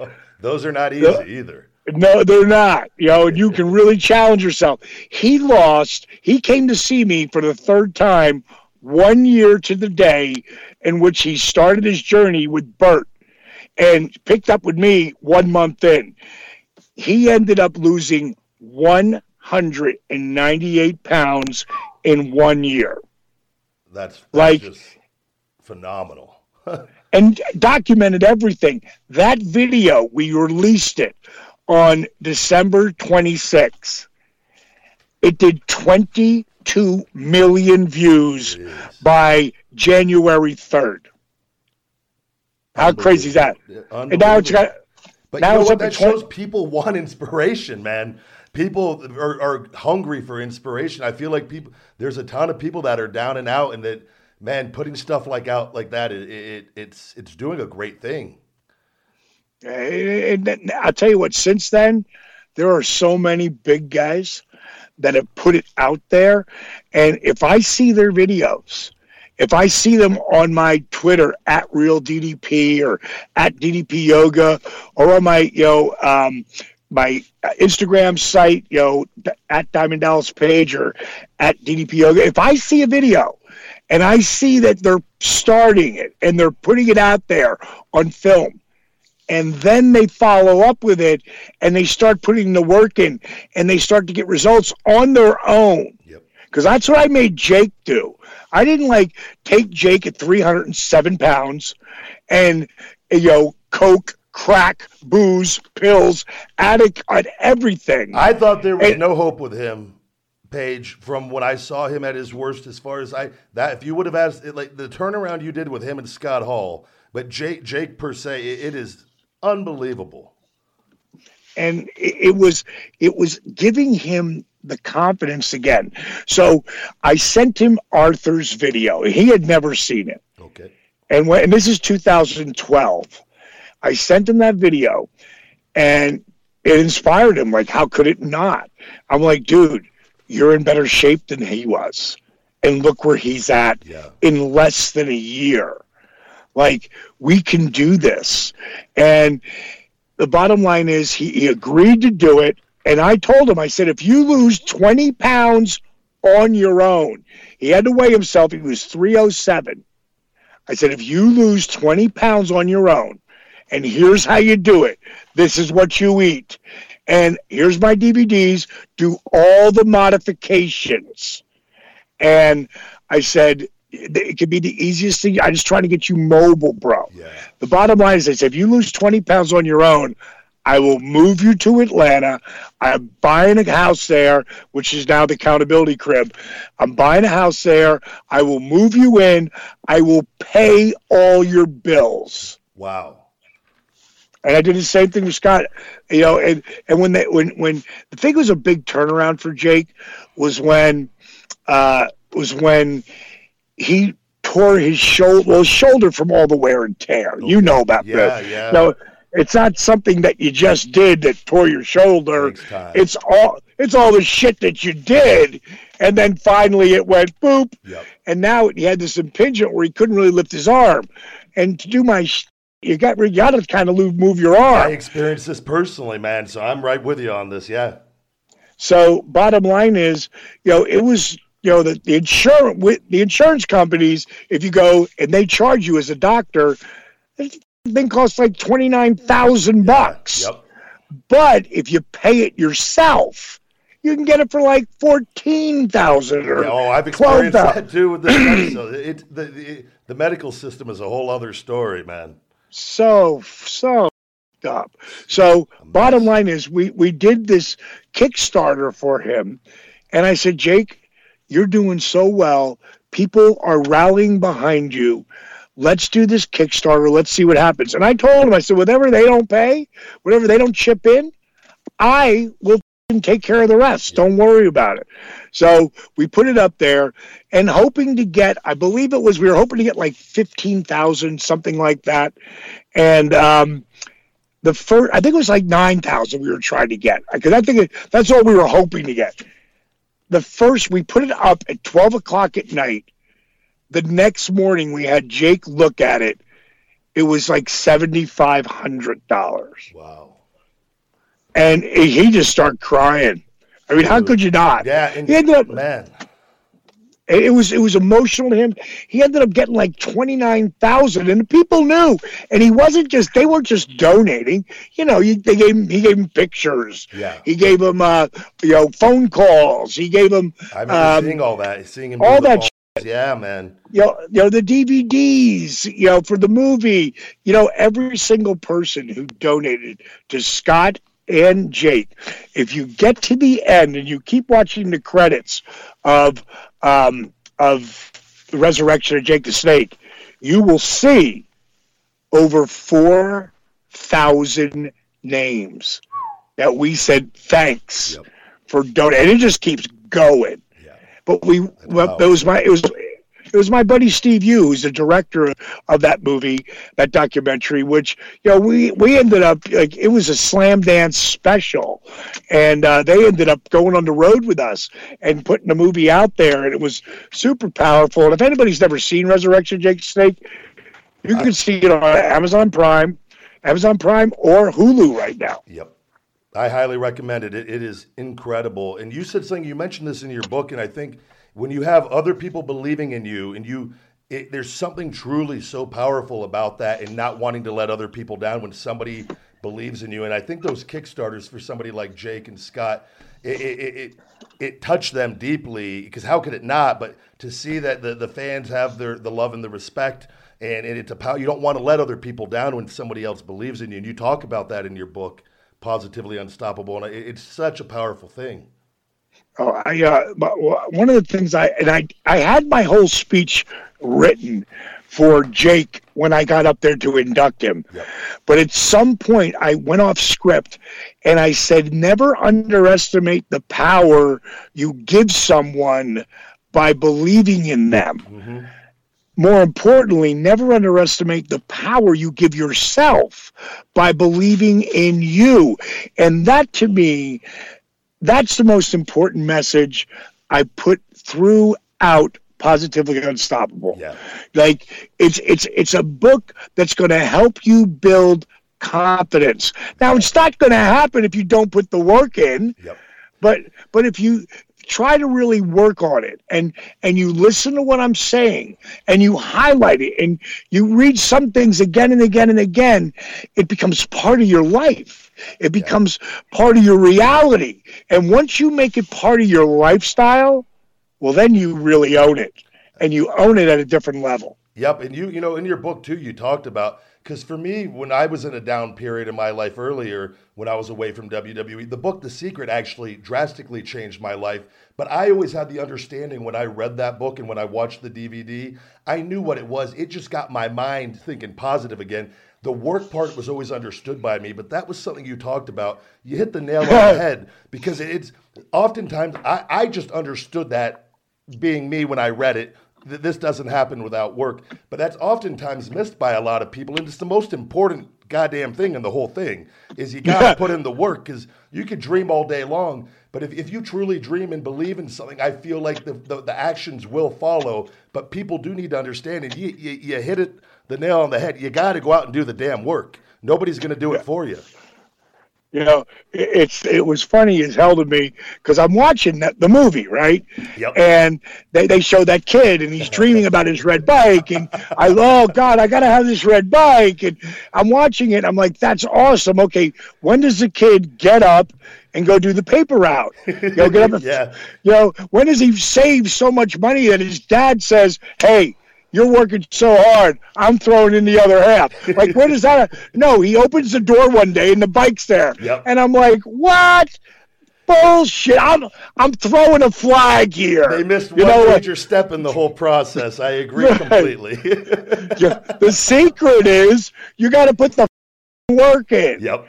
There's, oh God, that it kills me, Yeah, no. It helped me at a point, and I talk. I'm actually in their last book on how it changed my life. But for me, it was a mental thing at that point. For me, the work was always there. I had to change my attitude, which is what helped me. But the work is the most. You don't get anywhere without doing the work. And I wanted to say there was something too that I read about with the Jake Roberts situation that really, really struck me. And about mindset is, you talked about Jake was showing up and doing the DDPY, and he had the negative T-shirts on, and man, that just instantly, like, the thoughts he was putting out there, and like in wearing the negative shirts or the depressing shirts, man, the stuff you dress in and the story you tell yourself is an extremely powerful thing. At what point was he in his progress where he finally realized, like, man, what am I doing here? And where he stopped all that? Say that again. I'm sorry. No, Jake was wearing like the negative T-shirts. I remember reading. Oh yeah, oh God, that's such a great sub, man. That's the one thing that we didn't film because there were so many magic moments. And here's what happened. I was telling this story today because again, the story you tell yourself, that inner voice, that internal dialogue, we all have. Yep. You know, like, what is your internal dialogue? So Jake comes downstairs, and I'm sitting, in the accountability crib. I'm sitting at the counter. I'm doing something on my computer, and Jake walks down, and you can just see he's really upset. And he takes his hand. Now, I've got this huge marble counter, and he punches the counter. Like, what the fuck? He goes, oh, God. I'm such a loser. And I'm like, dude, what's the matter? And he starts complaining about whatever the thing is that happened. I don't even remember what happened. All I know is the voice that was in his brain was pulling him down at one of the most serious levels I'd ever seen. I call it emotional gravity. Yep. Like, no one can pull you down more than you. So as he's on this rant, I walk over, I go, bro, look at me. Just look at me. Stop. I go, I have to show you something. And I pulled him around, and I put him in front of a mirror. We're in the bathroom downstairs. And I said, what do you see? And he goes, a loser. I go, stop saying that. I go, look what you're wearing. And he's got this shirt on. And it's a white T-shirt, and you'll see it in the opening shots within the first couple of minutes of once he moves into the crib. He's wearing it one of the many times. But this is the time where I go, what does that shirt say? And it's a skeleton, a red skeleton, and he's got like a flag, and on the flag it says "Wasted Youth." I go, what does that say? And it just stops him dead in his tracks. And he drops his head. And he said, wasted youth. I go, every time you wear that shirt, that's what you're saying to yourself. Yep. Like, you're magnified. Anytime there's a reflection of you, boom, that's what you're seeing. I go, dude, let me explain something to you. That's your story. Everything. When I listen to you talk to these reporters who are all interviewing us, you keep going back to the darkness. I go, you've got some really great shit happening right now, bro. Like, first of all, you're healthier. Second of all, you got relationships like with 3 of your 8 kids. Yeah. 3 of them are talking to you, and they're loving it. Like, you're building your relationship back. You're actually getting booked now where people know you're going to show up, and you're making 3 times the money you were making when you were f***ed up. I go, you got some great shit happening, man. I go, you shouldn't be wearing that shit. I said, you wear shirts like Charlie Manson. Yep. I go, what the f*** is that? I go, would you want one of your girls to meet Charlie Manson? He's like, no. I go, why would you wear that shirt? Giving that motherfucker any credit for anything. Yep. Him. He's a psycho killer scumbag. You're wearing his shirt. Him. You should be wearing never give up. Positive energy. Yeah. You should be wearing something that's unstoppable. You should be wearing something that's powerful. Yep. And he walked away. And 20 minutes later, he walked back, and he'd scratched, he'd written, he was drawing onto one of those legal pads. Yeah. And he goes, what do you think of this? And he had drawn, my history is not my destiny. Wow. I go, I love that shirt. Yep. And if you watch the movie from there on, you won't see Jake wearing any of that. No. And it comes down everything positively unstoppable. The art of owning it is all about not just, it can be whatever you want it to be, but what it'll really come down to is owning your mindset. that inner voice, that story you tell yourself. And if you look at Jake and Scott at the beginning of that movie, and you get to the credits at the end, those two guys have a whole different way of looking at life. Yep. And neither one of those two want to die. No. The guys in the beginning are begging for death. Yep. So the mindset's completely changed.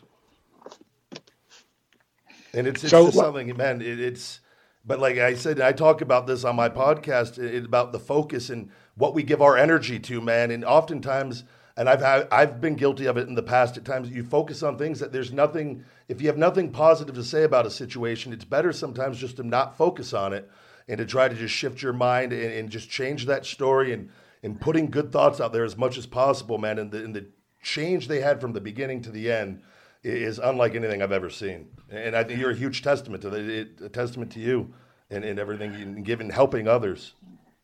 You know, and the whole thing, this book to me, you know, I've been thinking about writing this book for years because, you know, it started with just DVDs, and I'd go on the internet and I'd try to inspire people, try to tell them what to eat. And then I came up with the DDPY, you know, fitness system that had, you know, your workbook and, you know, how to inspire yourself, you know, a little piece of inspiration, and then how to set goals, take pictures, recipes. And then with the app that's got, you know, now 180 workouts and literally start in bed. You know, you can't get out of bed? I got 3 workouts for you in bed that'll help you get out of bed, you know? Yep. And then go to a chair, then use a chair, all the way to Psycho Extreme. There's all the recipes that I not only show you and give you directions how to make them, I make them for you and do cooking shows around that. And then, of course, all the Motivational Mondays and the tracking.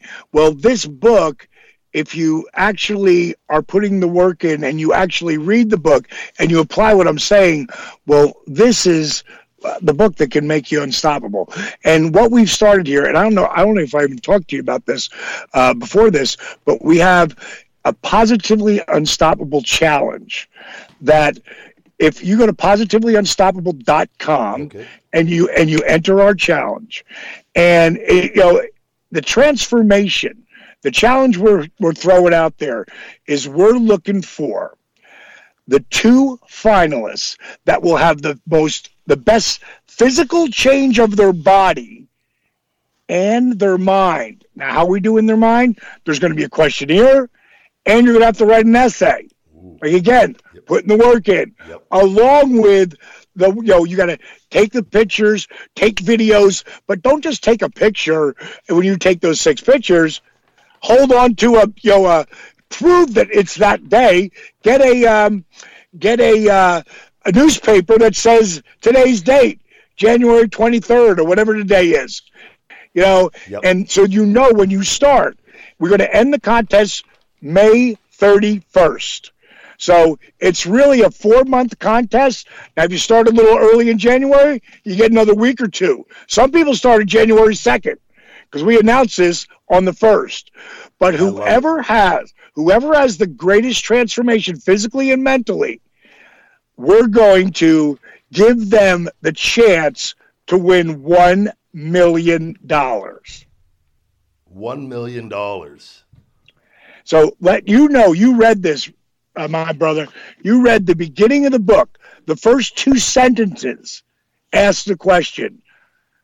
The first question is, what would you do if you knew your success was a certainty? Yep. In other words, what would you do if you knew you couldn't fail? Now, I know there's a lot of people who still question themselves and, you know, no, I don't think I could do it, but I'm going to join the challenge anyway. But I'm going to guarantee you that there are people who are starting this challenge, this contest, who have registered on registered on positivelyunstoppable.com. I'll guarantee you there are a minimum of 2 people, there might be 200 or 2,000, that honestly believe that they are going to be the 2 finalists. They're starting this contest knowing in their mind that their success is a certainty. They really believe that failure is not an option, that they cannot fail. Yep. And out of that, 2 people are going to be right. And I can't wait to talk to them. We're going to fly them into Atlanta. Now, everyone in Canada, except for Quebec, because Quebec, for some reason, won't let us do it there. But all over Canada and the United States. And next year, our goal is to make it around the world. But we couldn't put it all together fast enough. But we've never done this before. So going into this, are we going to have some snags? Are we going to make some mistakes? Sure. But we're going to learn from them. Yep. I'm not going into this contest going, oh, God, it's going to fail. It's never going to happen. We're never going to figure it out later, man. You adjust and evolve as you go along. Just throw yourself out. I've done it with many things, and it doesn't always go right, and there's always going to be setbacks and mistakes, but you don't stop. You keep moving forward. You adjust, and you keep a positive mindset, and you wake up another day hungry and go after it. Absolutely, man. And that once people start to believe in themselves, like that is something that's super special. It is. And there are 2 people. We will fly them to Atlanta. We will put them up at the accountability crib, and we will bring them over to our DDP Yoga Performance Center, which is less than a mile away, and we're going to film it live. We're going to film it live. And it's going to be super cool. I already see it, but the picture's not clear enough, but I see the outline of everything. And every day as we get closer, it gets a little clearer. Yep. And I just can't, it's going to be amazing. We hired a company to do all of the contest part of it because it was just too much work. Yeah. We couldn't do it. You're only one man. It's we got a great company, but the people I have with me, like, pretty amazing. Like one of my guys, we have a new documentary coming out this year. We just sent it in to get sound and color, which means the picture's locked now. Okay. But it's called Relentless. And it starts with Kevin Nash power bombing me. It's not the exact power bomb, but it's one of the ones that he hit me with. They all do their damage over time. Right. The one he hit me was in a house show, and it was him and Scott against me and Canyon. And I can remember crawling over to Canyon and going, I broke my back, dude. Do not tag me in. I was in so much pain. What happened is I exploded my L4 and L5. Those discs just got disintegrated. Now, on that, you were writing me that you have been doing stem cells that have helped those discs grow back. 5 of my discs, my L1, 2, 3, 4, and 5. That's when I left. That was what changed my entire mindset when I was there. I never wanted to leave, but my shoulder was always in pain, but that was from cortisone shots eating away cartilage. My back, for about my last 2 years there, it started, and I was doing that backpack stunner night in and night out from developmental for about 10 years. And when I left, so I thought when I left that I didn't know, I never had an MRI on it. I thought like whatever back pain I had, I thought it was just muscular was going to go away. It flipped the other way. I turned into a 95-year-old man almost instantaneously. I couldn't lie on the ground. I couldn't bend over. It was a truly humbling experience, and the nerves started firing down my leg. My right leg atrophied. It happened instantaneously. And they told me I went and saw 2 specialists that said I needed a 5-disc fusion and a shoulder replacement. And I was 34 or 5 at the time. I think I just turned 35. And it was, I go, if I do this, I'm done if I go that route. And my chiropractor, Dr. John Wise here in Vegas, said, there's a great stem cell doctor here. I want you to go see him. He's been with me from day one, this chiropractor, and working on me off the road. And great guy, great human being. And this doctor, Dr. Baumgartel here in Las Vegas, Nevada Spine Clinic, has single-handedly saved my career. I can now do everything. I had to quit squatting and deadlifting for about a year and a half. I could squat and deadlift again. I'm not maxing out or anything like that, but I got 2 more stem cell procedures, one this Monday, which I'm doing a 72-hour fast for, to increase the stem cell production, that when they go into my bone marrow, there's somewhere between 10 and 20 times more stem cells. So I'm getting a super procedure just by fasting for 72 hours. So I've conditioned myself for this. I've trained. I've done 48 hours already. I got 72 hours starting tomorrow at 4 p.m. I got my back procedure Monday. I got my next shoulder scope on the 29th and my last shoulder stem cell on the 11th. And then the big guy's getting back into wrestling full time after that. But it has been a truly humbling experience. And like I said, I couldn't do anything. I was going to the gym and doing these makeshift workouts, and I'd get out of bed and I rolled out. Fell to my knees. I couldn't stand up. And I truly feel it gave me a better understanding of back pain and the depression that it causes people. And, sure. And you have, but I don't take pills. I don't do any of that, man. And I just knew I had to be patient. And since I opted the stem cells, give them time to work their magic.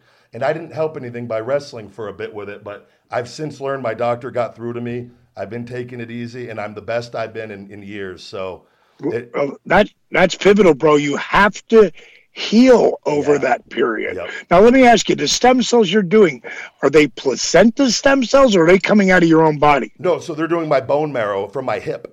They've been using bone marrow. They did my shoulder. My first 3 shoulder procedures, they doubled up. They did a fat cell procedure, and then 2 weeks later went back in there with my bone marrow. And then they've just been doing bone marrow since, but the bone marrow's worked so well. And most people, they get one procedure and they're good, but I was in such bad shape. It's taken, this is going to be the 4th one on my back. And granted, in Paige, I'm trying to get myself back to a level that I can go back and be a main event talent and push myself again. So I know where I need to be able to do that. And right. So I've had, this is the toughest part actually, because I have to be very patient because I feel good again, but I need to be a little stronger. And this is where I think, and we were talking, I think after this next round, I know it's coming out there and implementing, because I'm taking 2 months off of the gym for this to let everything set in one final time before I start my training to come back. And I think the DDP yoga is going to be, the DDPY is going to play a big part in for those first couple months too, because I'm not going to be doing any weights or anything, and I'm just going to let my body heal and work on my flexibility. And now the scope is going to be able to allow my shoulder to move a little more free with the new stuff they found in there. So it's been a process, man, but patience is something that I've learned in this time away. Well, you see all, like every video that you see, all of Relentless, our new documentary, all of the Resurrection Jake the Snake, we did everything. So like we did all the filming, all the editing, everything. So when you're ready, I want you to come out here and spend at least a week. Yeah. And you'll hang with me. We'll work out. You'll still be able to do all your stuff you want to do in between that. But I want to share. Man, dude, I got a hyperbaric chamber that is at 12 psi, which means 30 feet below sea level. Ooh. So this is. I can't tell you what this has done for me. Like it is. It's healed my brain, because I could feel like getting a little forgetful, and a lot of shots in the head. And I really wasn't thinking about so much today. I was thinking, how will this be 10 years from now? Yeah. I'll be 63 in 2 months. I'm not training. I'm not thinking about preparing for 65. That's going to be here tomorrow. Yep. I'm preparing for 75, 85, 95, and believe it or not, 105. I'm the same way, man. I want to live to be as old as I can, but feel as good as I can. And that's the deal. That's the deal with my hyperbaric chamber. Like the next level is the one that's in the hospital. And when you get to 30 feet below sea level or 12 psi, it's not only rushing oxygen into your cells and your blood and oxidizing your blood, but at 12 psi, it breaks the brain blood barrier. And what that means, it starts heading up oxygen into your brain. And they say, right? Healing at a different level. Yeah. healing at a cellular level.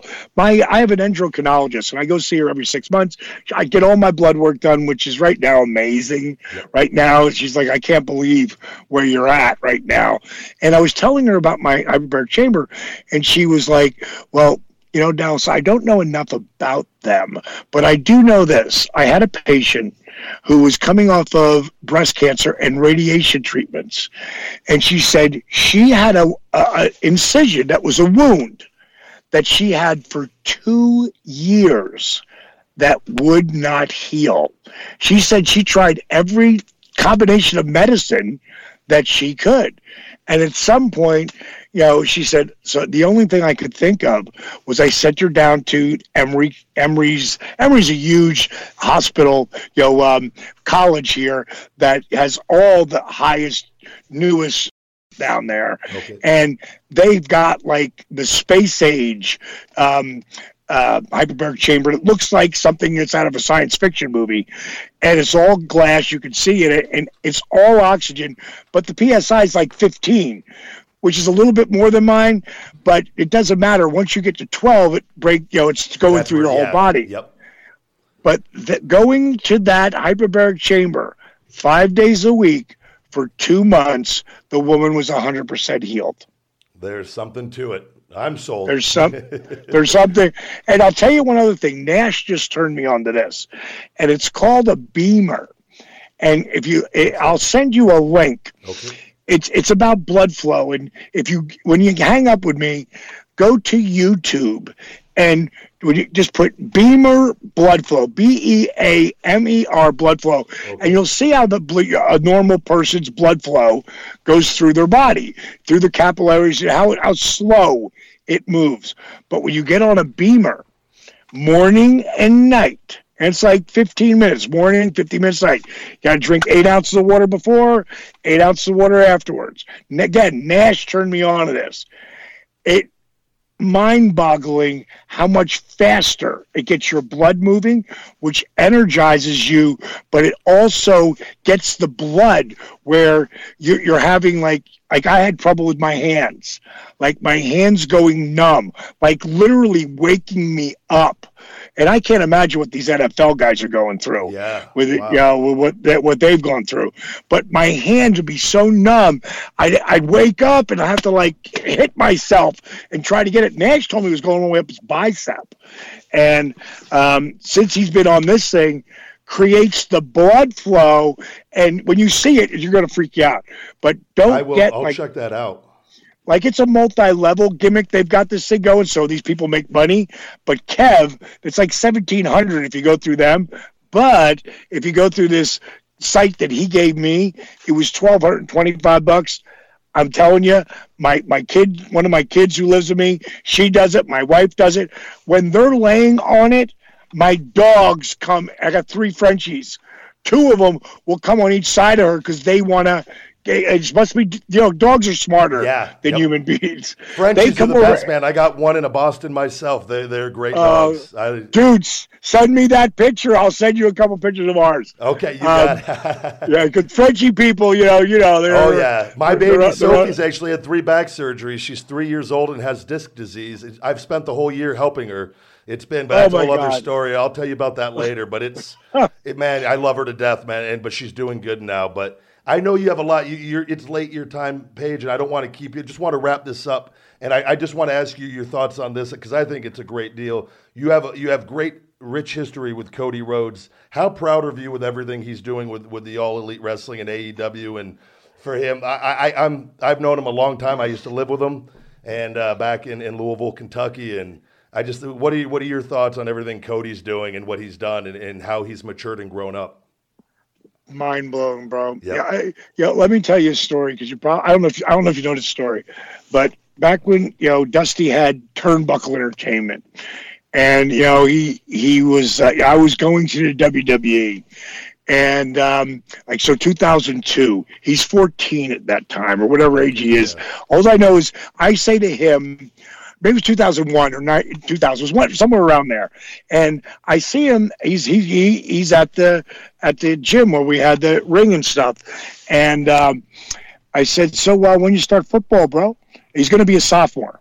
And he says, I'm not going to play football this year. I went, what? You've been playing since you're 10 years old or 8 years old. I go, you love football? He goes, yeah, I still love football. He said, but I'm going to focus on wrestling this year. He goes, in my junior year, I'm going to win the states. I go, you're going to win the states in your junior year? I go, that's a bold statement there, young. I always called him Young Buck. How funny is that? But I say, that's a bold statement, Young Buck. I go, you know what that's going to, it's going to take for that. He goes, hell yeah, it's going to, it's going to take a lot of what to work in. So his sophomore year, he goes like 18-12 or something. His junior year, I'm in LA, and I find out that he's 11-0. So I call him up. I'm like, hey, Young Buck, what's up? He goes, oh, man, great. Oh, man, what a year I'm having. I'm 11-0, blah, blah, blah. We talking. Then I call him back when he's 24-0. And he's super pumped, super level-headed, but super pumped. Yep. And then I call him back when he's 33-0. And he says to me, oh, my God, Dallas, I mean, I just got interviewed by the Atlanta Constitution, the Journal here. And, they interviewed, NBC came and interviewed me and Pop. And, he always called him Dusty. He called him Pop. He called him Dusty. Yeah. Me and Dusty. And he goes, oh, Dallas, you just don't know. I go, whoa, slow down there, Young Buck. I think I was a 3-time world champion. I think, no, I don't mean it like that. I go, listen, kid, keep your feet on the ground. I go, you're 33-0. I go, you got a huge bullseye on you. Yep. I said, I'll tell you what. You get to the state finals. You get to the state finals, I'll be there. I live in LA. He's like, you're going to be there? You're going to come? I go, absolutely. I wouldn't miss it. Yep. I booked it right away. Yeah. Son of a bitch went 48-0. And you know what? He never talks about that. He doesn't. He doesn't talk about that at all, man. Because a lot of people would be, and I know, no doubt he's proud about it, but that just goes to show, because I never once ever heard him brag about that or bring that up. And well, listen to this. The next year, I want to say he's 12-0, and I hear he loses. So I call him up. Hey, Young Buck, what's up? He's like, Dallas, I lost. And I went and I said, thank God. Yeah. And he went, what? Why would you say that, Dallas? Why would you say that? I said, Cody, do you think you learn anything from winning? I go, bro, you learn from losing. Yep. You learn from falling down. You learn from making mistakes. I go, that's how you learn. I said, you see, you know something now. Like, that kid thinks he beat you. I go, you're not in the state championship yet. I go, would you rather been 46-0, met him in the states finals, and he beat you then? I go, he thinks he beat you. I go, you got one up on him right now. Yep. I go, now just friggin' stay centered and just keep focusing. I brought my daughter Brittany to that match, and I was up in the stands. And in Georgia, when you're in the state finals, you have your family. That's the 5 people. That has a lot to do with what happened at All In. Yeah. Bringing those 5 guys down. You can have 5 family members. And I'm up in the stands. And Cody looks at his dad. He goes, Dad, get Dallas down here. Like, one of his family members had to leave. Wow. And I came down there for that and watched him eat the same kid who beat him. That's incredible. Yeah, and ate him. Yeah. And here's what was really interesting. Over that period, we were talking about him going to, he really, in his mind, he was going to win the states. Mm-hmm. So winning 2 state championships, if he loses, and he didn't really say that, but if that happens, then maybe I'll go for some AAU championships. But if I win 2 state championships, I sort of proved to myself where I am with that. Yeah. Maybe I'll come out to LA and be an actor. So his junior year, I brought him out. And when he came out that week, Terry Crews was nobody. And Terry Crews is one of the guys in my book who talks about what this book means. Yeah. Yep. I knew Terry when he was nothing, and I used to tell him, you're going to be one of the biggest stars in the world, bro. I just knew it by who he was. And I told Cody that. And Terry was on a movie with Snoop Dogg called Soul Plane. Yeah. And I brought him to the set. I introduced him. Terry just had a bit part. I introduced him to Terry. I told him, Terry's going to be one of the biggest stars in the world. And I brought him. Rob Zombie had a party for House of a Thousand Corpses. I brought him to that. There's a 17-year-old kid getting pictures with Rob Zombie, Terry Crews. Yep. So he came out to Hollywood, and he worked with my guy, Howard Fine, who is one of the best acting coaches. Now he works with NXT. Because of Cody, though. That's why.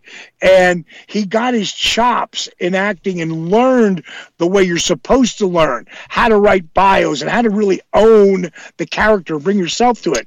So then he came to OVW and got with you guys, and you know what happened there. Yep. But knowing the kid who told me he was going to win the state championship when he was a sophomore, and not that year, the next year, like when I heard that he said that he was going to draw 10,000 people. You knew he was going to do it. I just felt like when it happened, people were like, were you surprised? I'm like, yes, but no. Yeah. Yep. Like, you've known him from since he was little, so you would know best. Man. Yeah, and what's great is I get to be around, to be a fly on the wall. People say, are you going to go to AEW? It's like, no, that's not my thing, Yeah. I'm changing the world at a different level. Now, and WWE has been very good to me. Absolutely. So I have an amazing relationship, and I'm very loyal. Yep. They've been very good to me. But if he needs me for something here and there, spot thing, heck, I'm there. Yeah. Just like I was for All In. But WWE, same thing. They need me. Boom, I'm going to go do something. Yep. It's going to be something short, easy, and doable. Yeah. But I'm just so proud. I'm so proud of him. I think it's just good for wrestling in general because he has an evolved mindset too, and some of the things that you're hearing that they're going to be doing. I'm excited as a pro wrestler myself, as a fan. I think it's good. I think competition is always good, and I'm beyond happy with him for that. But Paige, I want to wrap up. I ask every guest this before we go. If there's one piece of advice, and I know there's many, and there's a lot. If there's just one piece of advice you can give our listeners and everybody out there from what you've learned in your life, one thing you could leave them with, what would that be? Oh man, more than anything, never give up. Yeah. It doesn't matter how many times you fall down. Yep. Like so many people, bro, I will meet them and they'll go, I bought your program. And I'll go, so are you doing it? And some people will say to me, no, I haven't done it yet. I'm like, what are you waiting for? Well, I'm afraid I'll fail. Yep. Like I said in the beginning of this, Churchill said that success is moving from failure to failure. Yeah. Without losing enthusiasm, without a lack of enthusiasm. So you just got to get in, and if you start and you stop, that's okay. Start again. Yep. And then just reprogram. And that's what Positively Unstoppable is all about. It's teaching you the art of owning it. And the people out there who are listening, go get it. Go get the book. If you're really jazzed up and you want, take it to another step and go to positivelyunstoppable.com and get in our contest. Try to win $1 million. Nothing to lose on that. Yeah, it's Hold yourself accountable. That's really what it is. It's just like try to just start to believe in yourself, because believe me, it really works. Like you can create your own destiny. Absolutely. I've been doing it my whole life, and everybody has the ability to do what they're looking to do. They just got to believe it. Believe in yourself. Absolutely. Well, Paige, I can't thank you enough for making the time. You had this busy day, and I know you've had a hell of a 3 days, and get some sleep. And I thank you greatly for doing what you're doing and helping people. You're an inspiration to me, and you've always been great to me, and you have all the respect in the world from me. So with that being said, guys, we're going to take a quick break, and we'll be right back after these messages. Hey, what's going on, guys? It's the big guy Ryback, and I want to talk to you about Fuel Meals, my personal meal prep service I've been using for years. Meal prep at your doorstep. Fuel Meals at fuelmeals.com has something for everybody. an easy way to eat healthy in this fast-paced life we are all living. Whenever I'm in a pinch, I go to my Fuel Meals, and I love it. I love to eat real food, but the fact is, I can't cook for every single meal of the day. So Fuel Meals come in handy for me when I need it most, and I think it could help you too. Tell them the Big Guy sent you and use discount code TheBigGuy to save 15%. FuelMeals.com. Feed me more. We are back. Man, like to thank Diamond Dallas Page for coming on Conversation with the Big Guy Ryback and speaking with me. And man, he is an inspirational dude, if there is one out there. And he's been an inspiration for me too. And just my interactions with him and in being one of the guys I grew up watching. And he's a good, kind-hearted human being. What you see is real. It's genuine. That maybe isn't always necessarily the case with everyone. With a lot of them it is. But for him, it 100% is. And it's helped me with my business, with my Feed Me More Nutrition and everything I do. And seeing him, how he interacts with people. And I think I've read this time and time again, and I've always kept this in my mind and my heart. And it's hard at times being extremely busy, but just trying to help people. And that if you can find something you're passionate about and offer something of service and help people and just try to be kind and help people, usually, you know, from a business standpoint, everything's going to work out all right. Maybe not necessarily always the case, but it's just a matter of, it is just something. And I get emails from you guys and whatnot and in DMs and on Instagram and on Twitter. And I do my best to try to help as much as I can and whatnot. And sometimes I can't always get to everything all the time, but it's just seeing that from him. It's inspired me. And it's just, he's doing great things. He's helping people. We've seen it all documented. And I highly, highly recommend you guys check out his book, Positively Unstoppable, out now with his DDPY yoga program. I'm looking forward to starting it back up here. I'm going to take a couple months off of the gym after these stem cell procedures. And just a great guy. I loved talking to him. So I hope you guys enjoyed that as well. With that, I think we're going to go ahead, wrap up episode 125 here. We'll have JD and Asian Joe back next week. But with that, I think go ahead and tune up.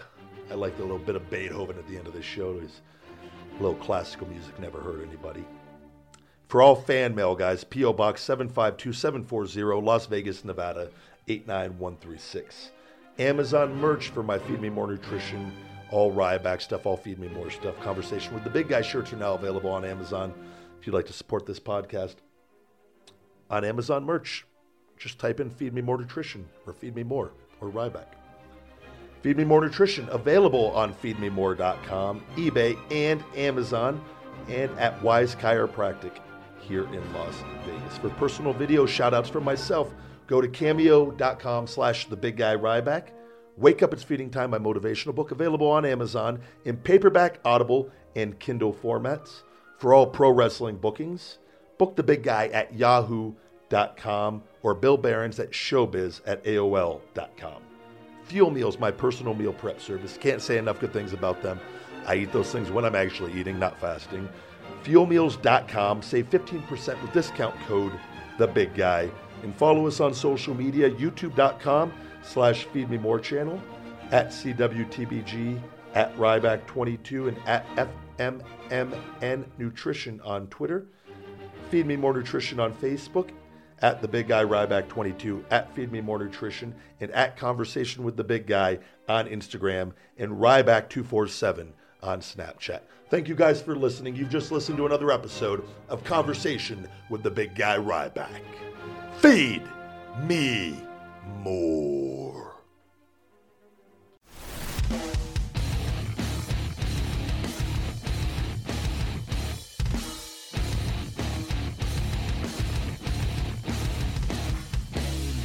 This is Conversation with the Big Guy Ryback. Subscribe, like, rate, comment, and